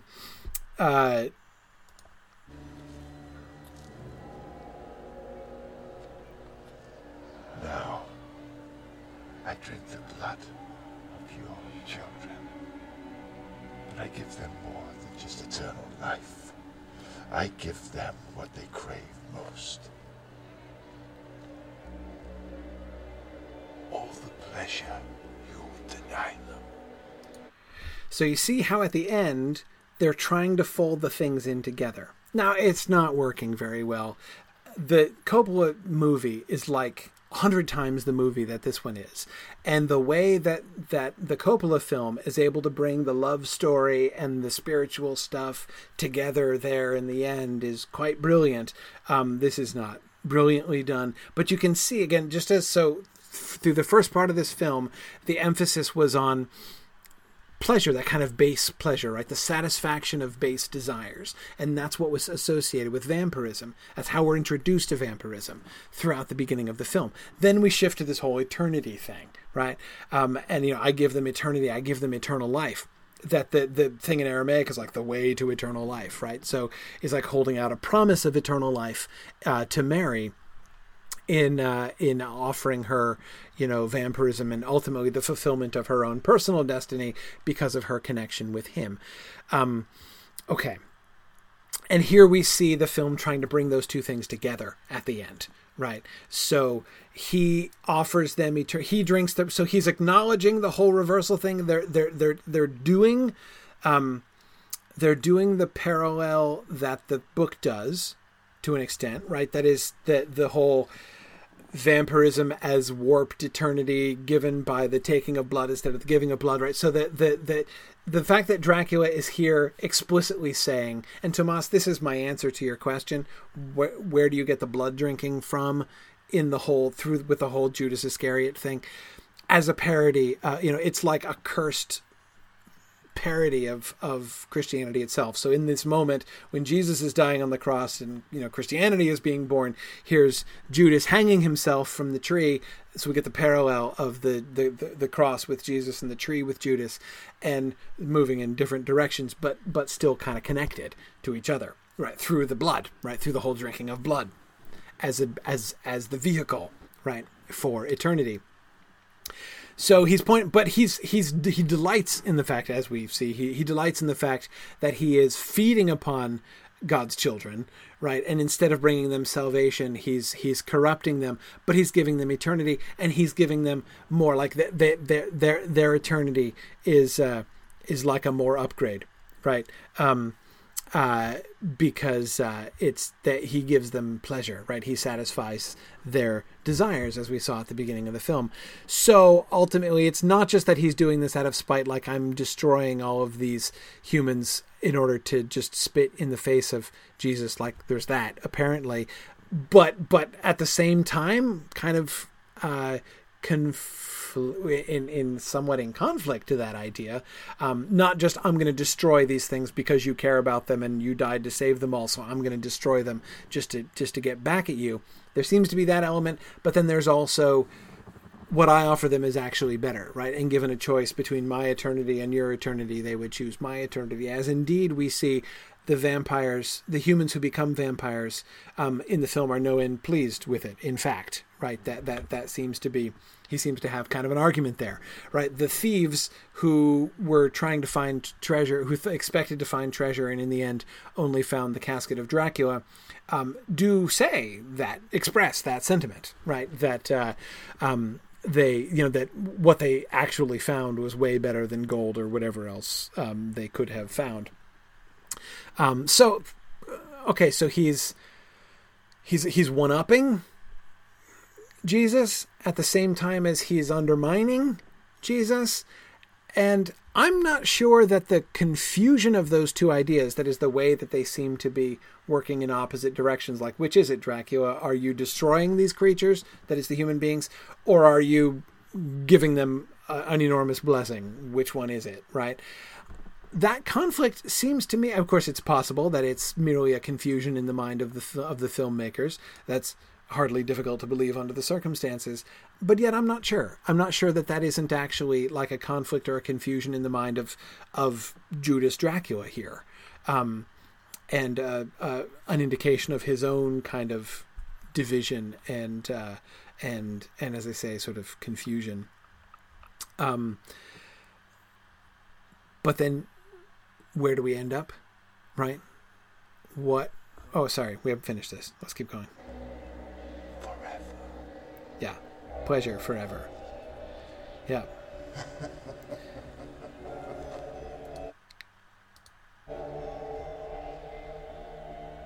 You made the world in your image. Now, I make it in mine. Right. Now, here it comes. Here comes the best cinematographic moment in this entire film, from my perspective. My own opinion on that. Here it is. Here's a good moment.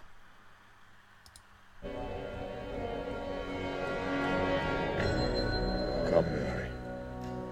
Let us That's feast.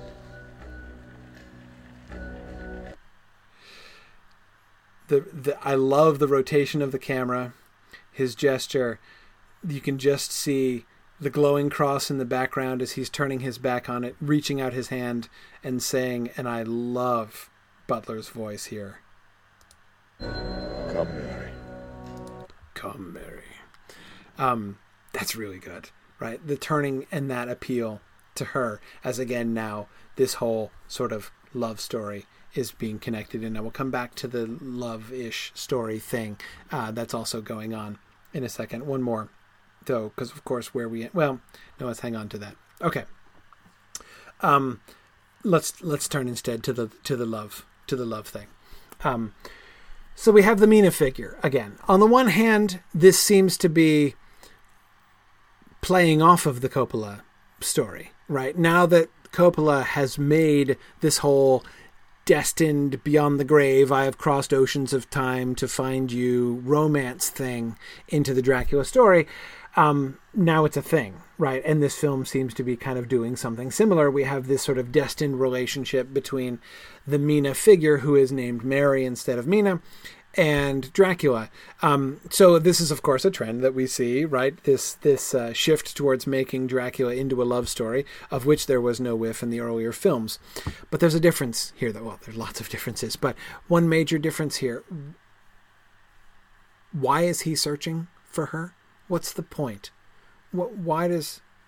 This is not, his former bride who died, and why is he connected to her?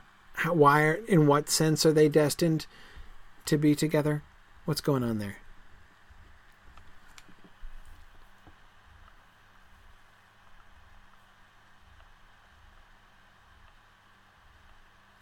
Yeah.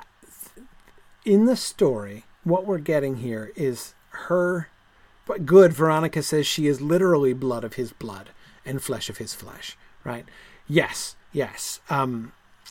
And this...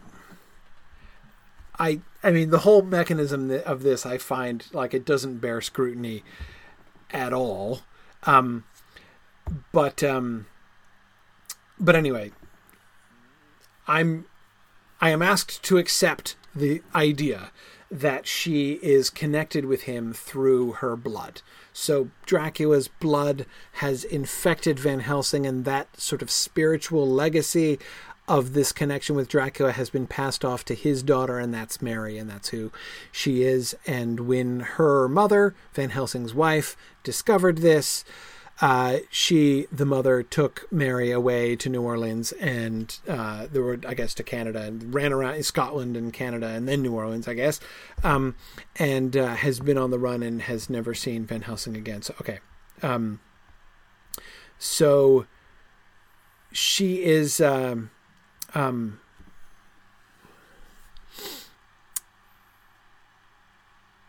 she's connected to him. That's where the destiny thing comes from, right? So, but she's not like a daughter, right?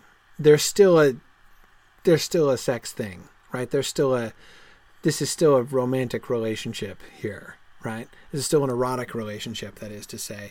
But remember the phrase that Dracula uses, which is an interesting line, is he says he's been searching for a soul which is not bitten but born, right? That is what he seems to suggest he has been looking for, and is finding in Mary. The sense in which she is destined for him is that she is his destined partner, mate, right? Equal. She is his equal in some sense because she is, as you were saying, Veronica, blood of his blood, right? She is his equal in a way that that none of the other, brides that he sort of makes, the vampire women, are his equal. They are only his servants, I guess, or whatever. But it's different. We still get, when he bites her and then he opens his throat, kind of dangerous. You want to be careful with that.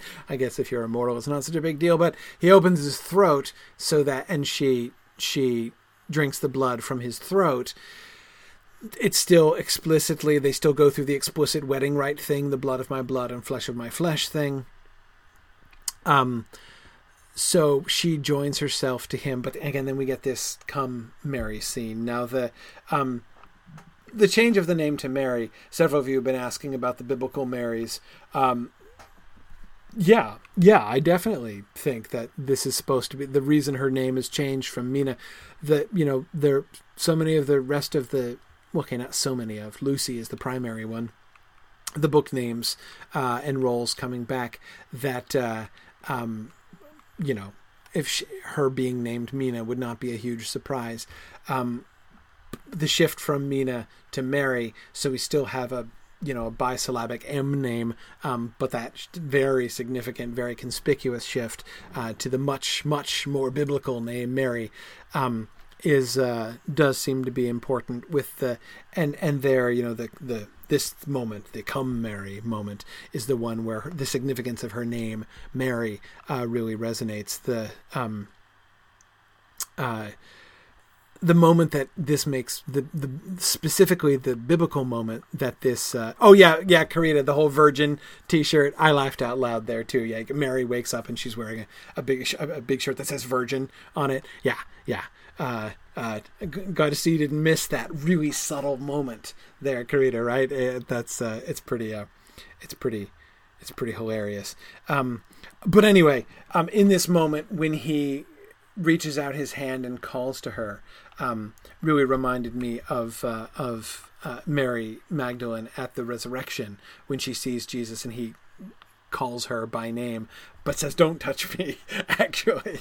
So again, we have sort of a reversal of that, as this is pretty much the opposite of what, as she comes up and smooches him.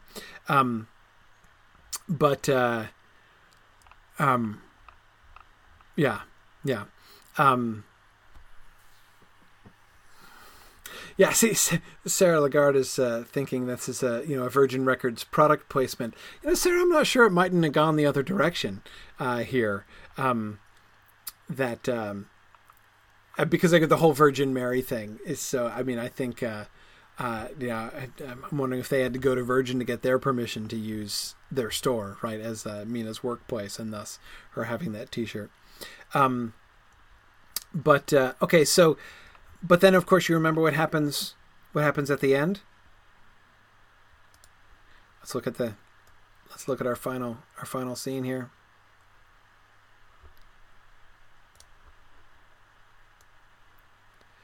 So she turns out only pretends to go along with him, but in truth, her will has remained resolute, and she's not gone over to him, and she defies him to the end.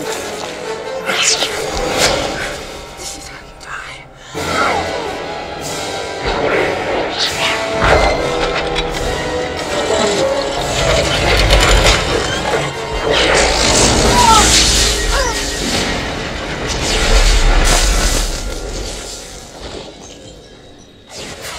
Simon being useless.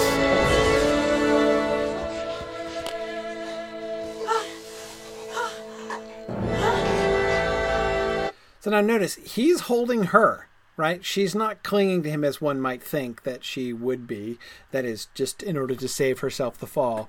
He is holding on to her hand of his own will here, right? Which is important, I think, in this. You'd think if you were actually hanging from this, that cord would be digging into the soft tissue of his throat a little bit more than it currently is here. This is not a very convincing strangulation, but that's okay. Philip is saying Simon is in Simon Peter. Yeah, exactly. Simon, he's given a biblical name there as well. But anyway, okay. So yes, Arthur, exactly. Instead of getting Judas hanging from a tree, he's now hanging from a cross. So you see visually what they've done. Again, not super effectively, not enormously evocatively, visually, but nevertheless, what they've done is they've taken those two parallel images that they paralleled in the Judas flashback there, right? Judas hanging from the tree and Jesus on the cross, and they've combined them, right? So now we have Judas hanging from the cross, right? But Tom, exactly, the cross is a tree. That's the significance of that parallel. That word tree is used of the cross many, many times in Christian tradition. You know, talk about Jesus being on the tree. So absolutely, this is bringing that. So this is in this way, as Mary seemed to sort of imply, though. I'm not sure that the symbolism was entirely the main point she was going for, but this is like the completion in a sense. So again, we have kind of the bringing together of things here at the end in this. Well, is there a redemptive mode here? He's looking up at Jesus, who, though the rest of it is all broken, is still looking down. The smarmy, ill-painted Jesus still is not enormously attractive, but we have him looking up into the face of Jesus on the cross, right? And he's still hanging on to Mary.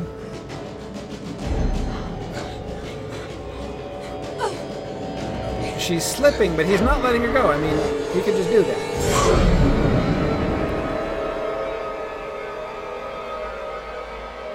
Yeah, Arthur, that does seem to me somewhat redemptive, his apparent desire to attempt to save Mary. I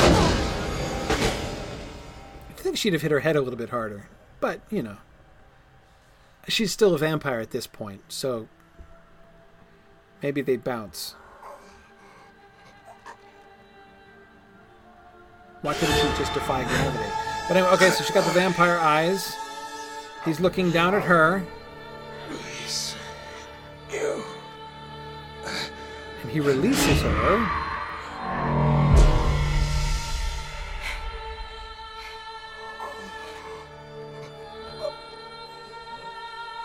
Looks back up at Jesus on the cross.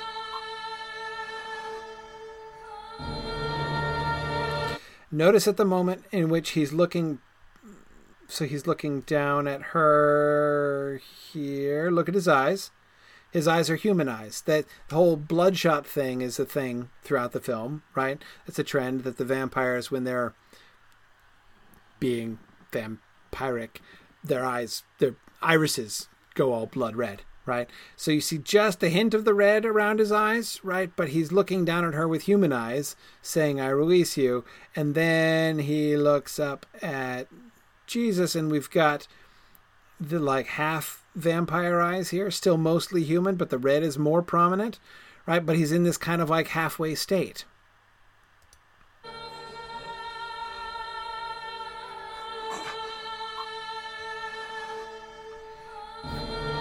Yes, and Mick, yes, dawn arrives over the top of 3 separate church spires. Yes, absolutely. Which strikes me as not improbable in New Orleans, actually. And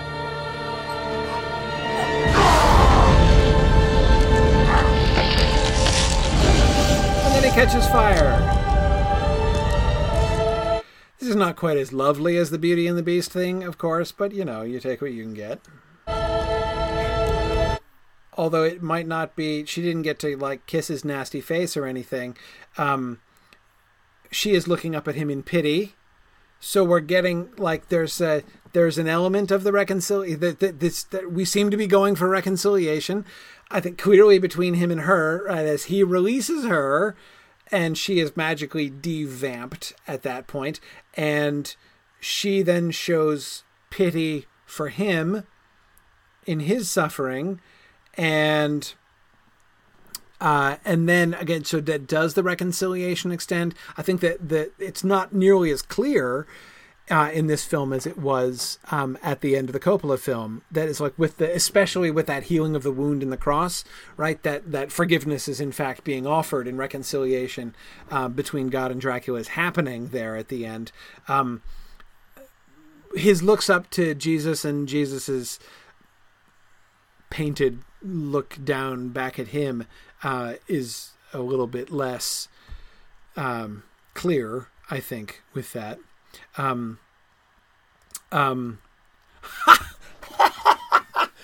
Philip, can you believe I didn't think of that? I can't believe I didn't think of that. Oh my goodness. So Philip points out, he burns. Right, so he's burning, and all that's left is ash. She mentions the ash. We're going to get to the ash. Hang on a second, Phil. We'll get to the ash.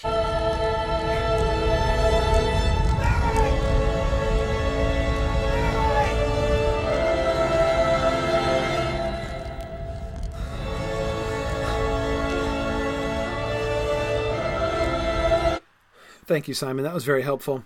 And I'm glad to see, Simon, that her spine was not in fact injured from that fall. So that's good. But Rachel, I agree. Rachel was saying that she kept waiting for Dracula actually to ask to be allowed to die, as Mary suggests, but we don't really get that unless it's supposed to be assumed. Yeah, Rachel, I was a little bit unclear on that too. I mean, it's not like before she chucks him off the edge, he's like committed to the idea and wishing that he could die. He still seems to be, intent on winning at that point. But in the end, he seems to accept it. I think, again, it's not super clear, but I think it's possible.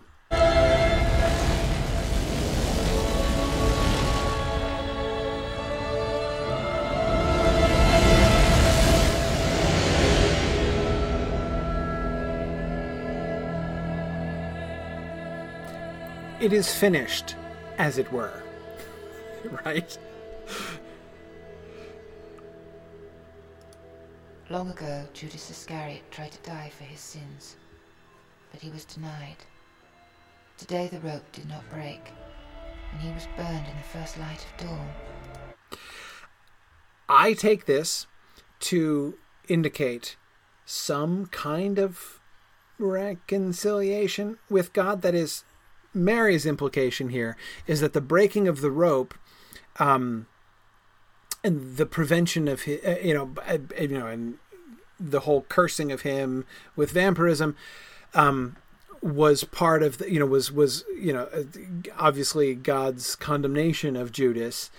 And so therefore her implication, the fact that the rope did not break, that like he was allowed to go through with the whole hanging thing this time, is an indication that God accepted that he was not denied death by God this time. I am now the keeper of what remains. If the soul of Dracula still flickers in his ashes, I will keep it, forever contained. For the first time in my life, I know who I am and where my future lies. I am Mary Van Helsing. I am my father's daughter, and nothing can ever take that away.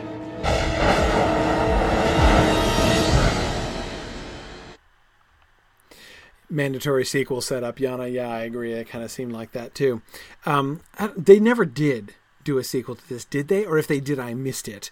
And I'm kind of glad. I don't want to know if there's a sequel to this. But anyway, back to the wonderful point that Philip was making. So he's burned to ash, right? What the dawn is coming? The dawn of what day? What day is dawning? As Dracula's burning to ash. Ash Wednesday! 'Cause it's Mardi Gras! Right? It's Mardi Gras. You can tell there's like the Mardi Gras sign, that the right next to Mary's head, right, in that scene to remind you that it was Mardi Gras, and it's Ash Wednesday now. I mean, that's awesome. I can't believe, Phil, I never thought of that.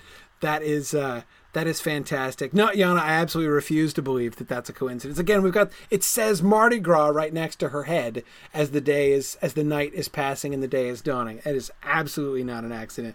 If it is, it's an absolutely brilliant one. I mean, that's pretty cool, right? So we're entering into this, sort of, are we supposed to? It kind of breaks down, right? That is, it's a really cool thing, but then as soon as you start saying "so what," it's like, okay, I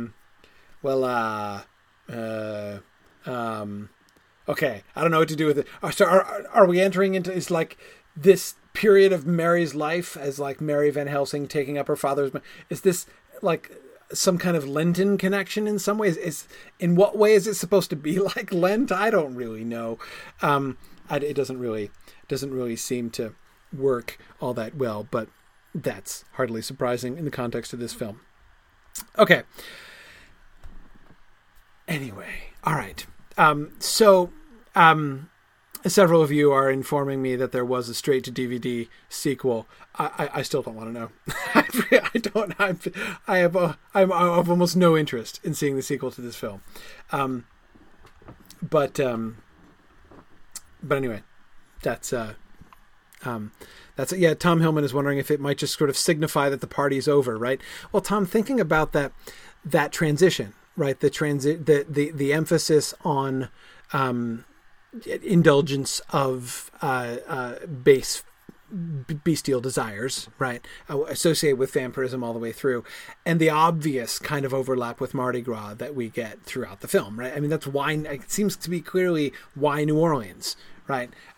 Is that whole atmosphere, the whole sort of licentious atmosphere of Mardi Gras, and I use that word deliberately. Licentious, meaning license is given for reveling in the pleasures of the flesh, right? That's the point of Mardi Gras. That's kind of what's going on in Mardi Gras.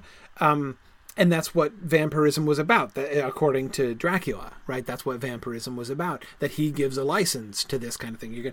I give them the pleasure that you deny them, he says. But again, it seems to me to be like, okay, no, now the positive resolution of this film is Ash Wednesday, right? That's really what we've been striving for all along, is to arrive at Ash Wednesday. It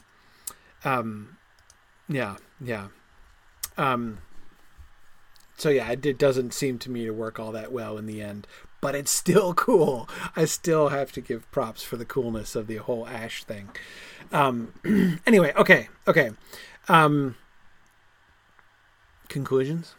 Thoughts? What kinds of things were you guys interested in as we were thinking over all of these 4 different films that we've seen?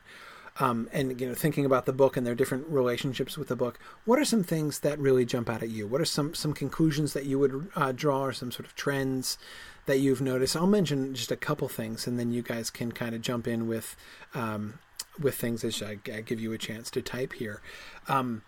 again, one, just to mention what I mentioned before, I find it interesting that as time went on, there was an increased, not a decreased emphasis on the Christian spiritual stuff. If you'd asked me, right, like, okay, so we've got these movies, 20s, 30s, 50s, 90s, and the year 2000. Is the fixation on Christian spiritual themes going to increase or decrease as time goes on? I'd have gotten that one wrong. But of course, it's almost exactly inverted. Nosferatu, the earliest one, is the one which of all of these four adaptations shows absolutely no interest whatsoever in the spiritual side, the Christian side of the Dracula story, whereas these later ones are all about it, right? So that's just kind of interesting. Along with that is not only, as we talked about before, this increased interest in the origin story, and we kind of discussed that a little bit, but also an increased focus, hand in hand with, really a part of the emphasis on the Christian spiritual elements of the story, this focus on the redemption of Dracula himself. The redemption of Dracula becomes, in those later movies, the central point. We don't get that emphasis, right? Think about, in Nosferatu, there's no question of the redemption of Dracula. He's just a malignant thing that needs to be destroyed, right? The Bela Lugosi version, there's no emphasis on any redemption of Dracula. He's just getting staked by Van Helsing off. We just hear his groans off screen, but there's no hint of even like the desirability of, redeeming him or bringing him peace in any way. And then in the horror of Dracula, again, he's just an enemy who's being fought with and ultimately overcome. The fact that we see him dying in torment, burning in the sunlight, sort of piece by piece, right? First his foot, and then his hands, and then his his head, again,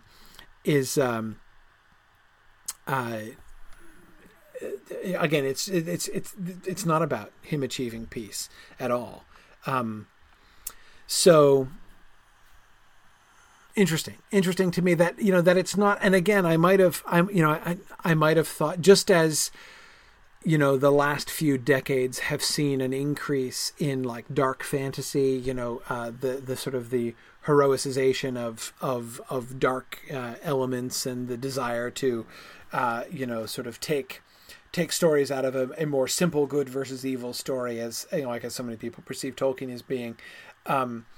That's a thing, right? That's a trend that we see. You can see in fantasy literature, for instance. These films, and I'm not saying there aren't any films that do it, but these films don't show that kind of interest in Dracula. That is, they don't show the interest in sort of making Dracula simply a hero for being evil, right? This is not like... neither one of these in the end, neither one of those two modern films gives a like sympathy with the devil kind of reading of Dracula. But both of them are interested in redeeming him, ultimately. It seems. The Coppola version, much more so. Exactly the rise of the anti-hero Mick. But that's exactly what I might have expected. Again, I mean, if I had just kind of guessed, I might have guessed that we would see the rise of sort of Dracula as anti-hero. And again, I'm sure there are places where you can see that kind of thing, but we didn't get it here in these movies anyway. And that's kind of interesting. Yeah. Good. What else? What else are you guys interested in? Oh, one other thing I wanted to mention. Okay, no, two other things. The feminist angle, right? Mina's role. So important, so striking in the book. And of course we talked about that and my sort of semi-joke about Bram Stoker's feminist reading. But you see what I mean? When you actually look at it in the context of these other more modern versions of the story, he still kind of looks like a feminist in comparison to most of them, actually. You get some like stronger female characters, not in the horror of Dracula. I think the female characters there are weakest. The Bela Lugosi version does not feature very strong female characters either. And I mean strong in the sense of having heroic qualities, right? The strength of will. I mean, Mina's strength in the book is a combination both of her intellectual resources and of her resolute will and of her virtue, right? Those three things combine to make Mina into the strong and exemplary character that we get in the book. We get a sort of a version of that in some of these other stories. Okay, we don't get any of that in Bela Lugosi. We don't get any of that in The Horror of Dracula. In Nosferatu and in the two modern films, we get a little bit more, right? I've been saying 4 films. We've been looking at 5 films, actually. In Nosferatu, Nina at least does make the choice to do the self-sacrificial thing. She has to be both pure of heart and sufficiently resolute. She is the strongest character, really, in Nosferatu, as Jonathan's an idiot and Renfield goes crazy. And, the vampire is an evil predatory monster who's like the plague. She's the one who makes up her mind to end the thing, and she does it, and she sacrifices her life. We get resolution in Mina in the Coppola version, but there we see Mina kind of waffling. Waffling, that's so unfair. We certainly don't see Mina as sort of resolute. She has that kind of insight at the end, right, of how her love can solve all the problems. But it's kind of late coming to her. It's not like she's the woman with the plan, as she certainly is in the book. Veronica says that she thinks that Mary in Dracula 2000 is in this way perhaps closest to the book. I could see that argument. I mean, I'd be open to that argument. But again, the big difference, none of these other characters, none of the female characters in any of these films are famous for their brains, right? Mary was a bit of an idiot throughout most of the film. Now she's a bit of an idiot in like a cliched horror movie kind of way. I found that was for me the most tiresome element of Dracula 2000 was the whole, like, can we please stop with the enormously drawn out suspense scenes and like, Mary, you're not going to back through the door, are you? I mean, it was almost like horror movie cliches going on there. I know it's Wes Craven, right? But anyway, exactly, Rachel. We didn't get anybody who was like the problem solver that Mina is in the book. The way that Mina is not only the sort of the moral star, right, of the men in the book, but also the intellectual lead. None of the films, I think, really did justice to that. Though we get good Minas or Ninas or Marys in other places. I still don't think any of them stack up to, and again, not just the fact that Mina's character is that way, but the fact that he draws attention to the fact that the men screw it up because of their gender-based stereotypes. Nobody else does that, right? I'm telling you, Bram Stoker standing alone as the feminist revolutionary, so good. The other trend that I find really fascinating, you'll remember that it was in The Horror of Dracula that Van Helsing becomes a professional vampire hunter, right? And not only a professional vampire hunter, but a lifelong, antagonist of Dracula. That was the moment, that was sort of that weird adjustment at the beginning of The Horror of Dracula when it's revealed that Jonathan Harker in Transylvania is like a plant for this secret society of Dracula haters, right? Who is like an initiate into what vampirism really is and is setting out to destroy him. And Van Helsing, of course, a big part of that. Van Helsing in the Bela Lugosi version, in both Nosferatu and in the Bela Lugosi version, in both of them we're given a Van Helsing, or a professor in Nosferatu, who is like already informed about vampires, right? He's already kind of a vampire expert in some sense. But he's not like, I am dedicated to stamping out, Dracula is my, natural born enemy, and I am dedicated my entire career to stamping him out. That happens in The Horror of Dracula, and that seems to be a stable thing after that. I mean, all three the later films had Van Helsing in that role, and that's interesting to me. Maybe it's correlated, as we were talking about the whole origin story angle, right? That as the sort of the mystery about vampirism fades into the background, it's not enough to have Van Helsing just as like the clever, open-minded chap who figures out the vampire thing, right?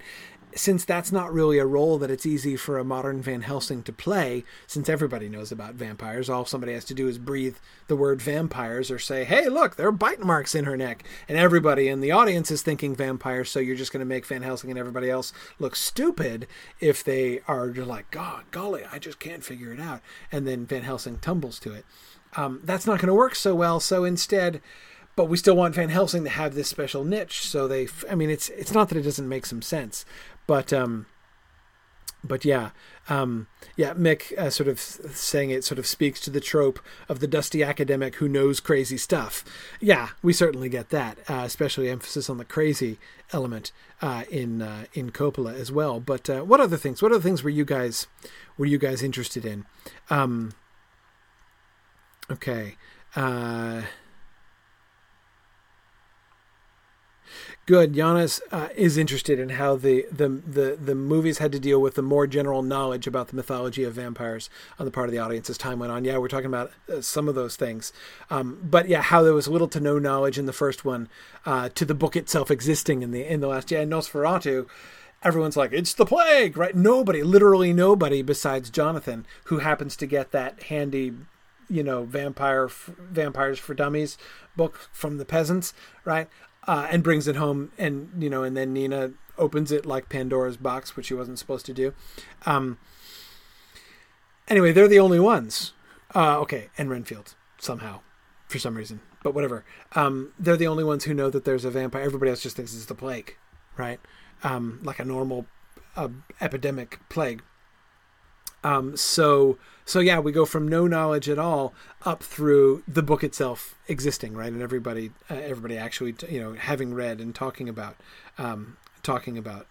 Stoker's Dracula. Yeah. Tom, it is interesting. Tom was commenting on my point about the increased rather than decreased emphasis on Christian spiritual stuff. Tom talks about it mirroring the increased secularization of the 20th century. As the world became less religious, the weight of religion in the story increased. That's exactly why I found that interesting, or at least conspicuous, I guess I would say, Tom.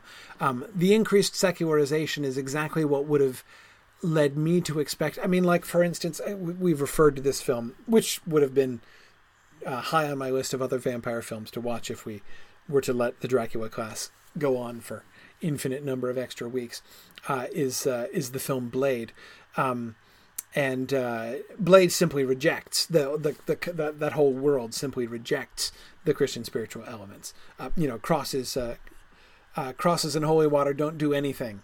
I'm paraphrasing because Wesley Snipes uses a naughty word there.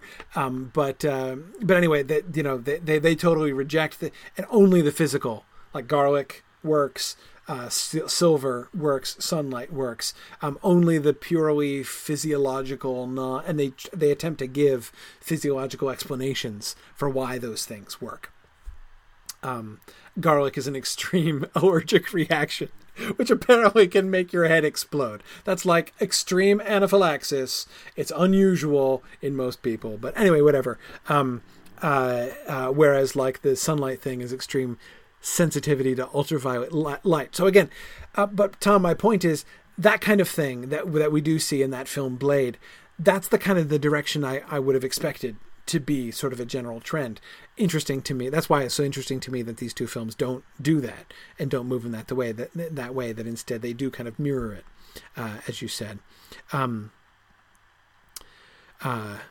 Joyce, I agree with you that the Coppola film is definitely sort of the most mature work of art of all of these films. I agree. I mean, of these 5 films, I think there's no question that the Coppola version just absolutely mops the floor with almost all the rest of them. I mean, the Bela Lugosi version is a classic. Nosferatu, people can say all they want that Nosferatu is an incredible, mind-blowing, wonderful silent film. I still think the Francis Ford Coppola version of Dracula just absolutely mops the floor with all the rest of them. It is a really, although it deviates from the book in such wild ways in some ways, I find the story that it tells really compelling, and throughout, even though it's deviating from the book quite remarkably in its plot line, nevertheless is still continuously engaging with many of those same themes and questions in ways that I find really fascinating. So, and again, there's a reason I spent an hour talking about that last scene today, because I think it's worth taking time to look at. Sarah Lagarde says Dracula seems to have more lines in the later films, certainly more than in the horror of Dracula, right? But Sarah, that seems to be, Nosferatu. Of course, it's a silent film, right? But he doesn't have much dialogue, even in the script compared to the other characters in the film. He's mostly a silent presence, even if it weren't a silent film, right? Clearly, that final sequence at the end, right, from the bong view of him looking out the window to his I'm on the way, to his I'm shadowy coming up the stairs, to I am coming up and grabbing your spleen. All that stuff is it's all, there's no dialogue there, right? Dracula doesn't need words. Bela Lugosi's character speaks comparatively little, right? Christopher Lee speaks when he's the urbane Dracula at the beginning, but once he is sort of revealed as the vampire that he is, he never talks again, and is a silent menace throughout the entire rest of the film.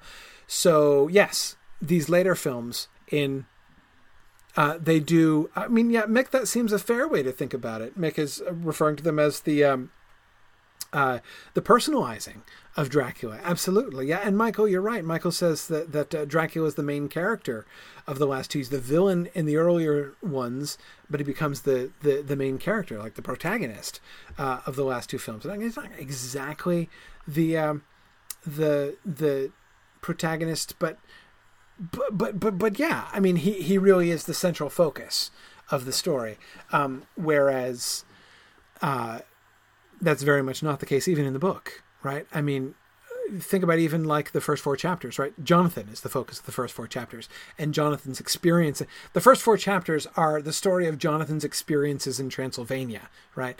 Not the story of Dracula and what happens in England. And that's all about what's happening to these friends who have all sworn to love and care for each other all their lives, right?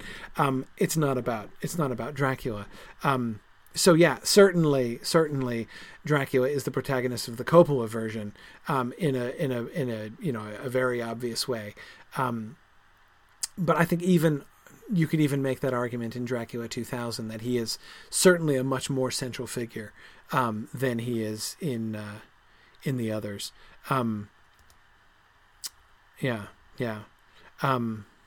Yana is sort of lamenting that in the book we never get Dracula journals. We never get Dracula's papers. And that would be interesting. I agree. James makes a really interesting observation. James Stevens says he thought it was strange that there aren't more vampires in the book. If everyone Dracula bites turns into a vampire, there should be more. How often does he really need to feed? You're right, James. And what's more, there isn't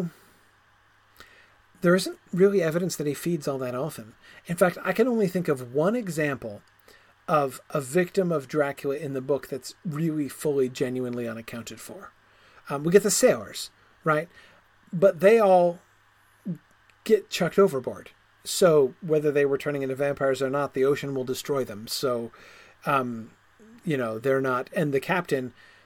The captain of the ship is the only corpse that arrives in England, and he wasn't bitten because he was protected by the crucifix, right? So he just died of exposure. So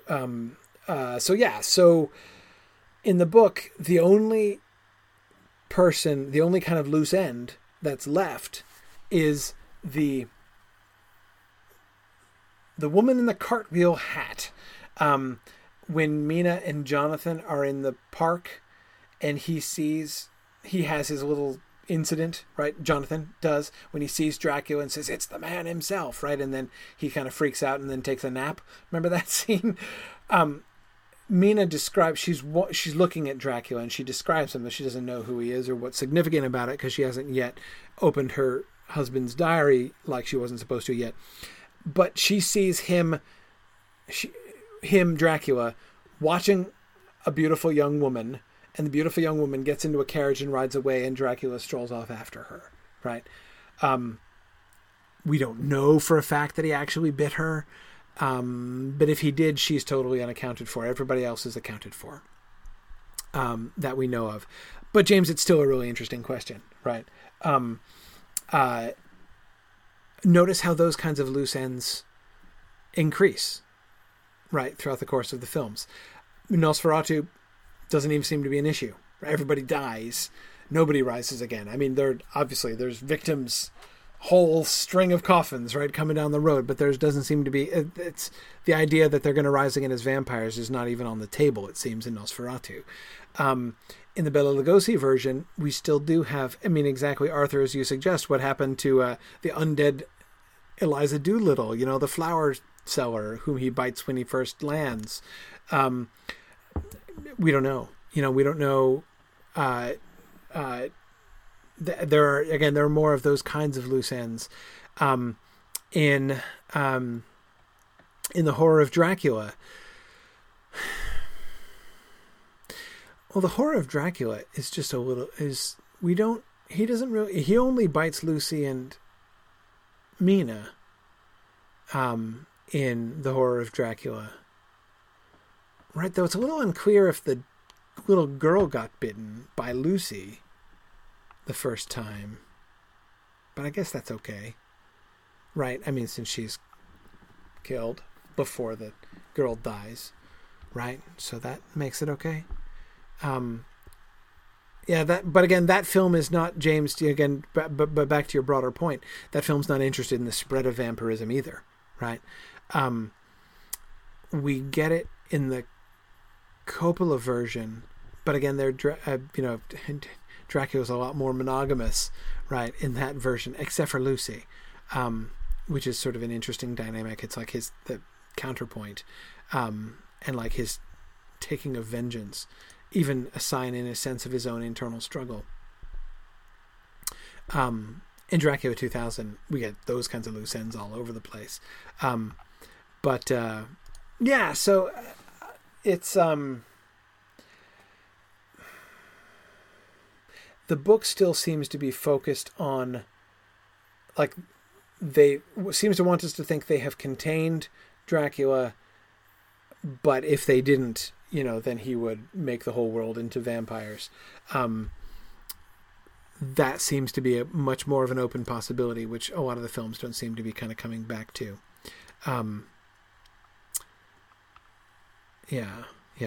Arthur does ask, who did he bite to get younger while in Transylvania? Well, I think it's what happens in Transylvania stays in Transylvania, Arthur. We don't really... that is to say, they know how to handle that, right? He must have been out biting some peasant or other, right? But that's not a problem. That's not going to lead to an epidemic of vampires, right? For the very good reason that those peasants know what's what, right? So doubtless one of the other peasants is probably going to become a vampire, but he won't have a long career, right? Because all the other peasants know just what to do about it, apparently. So it's fine. The contagion will be contained in Transylvania, where people know how to handle this kind of thing. It's the ignorant, innocent, poor, scientific, advanced, modern people over in England who are helpless and clueless.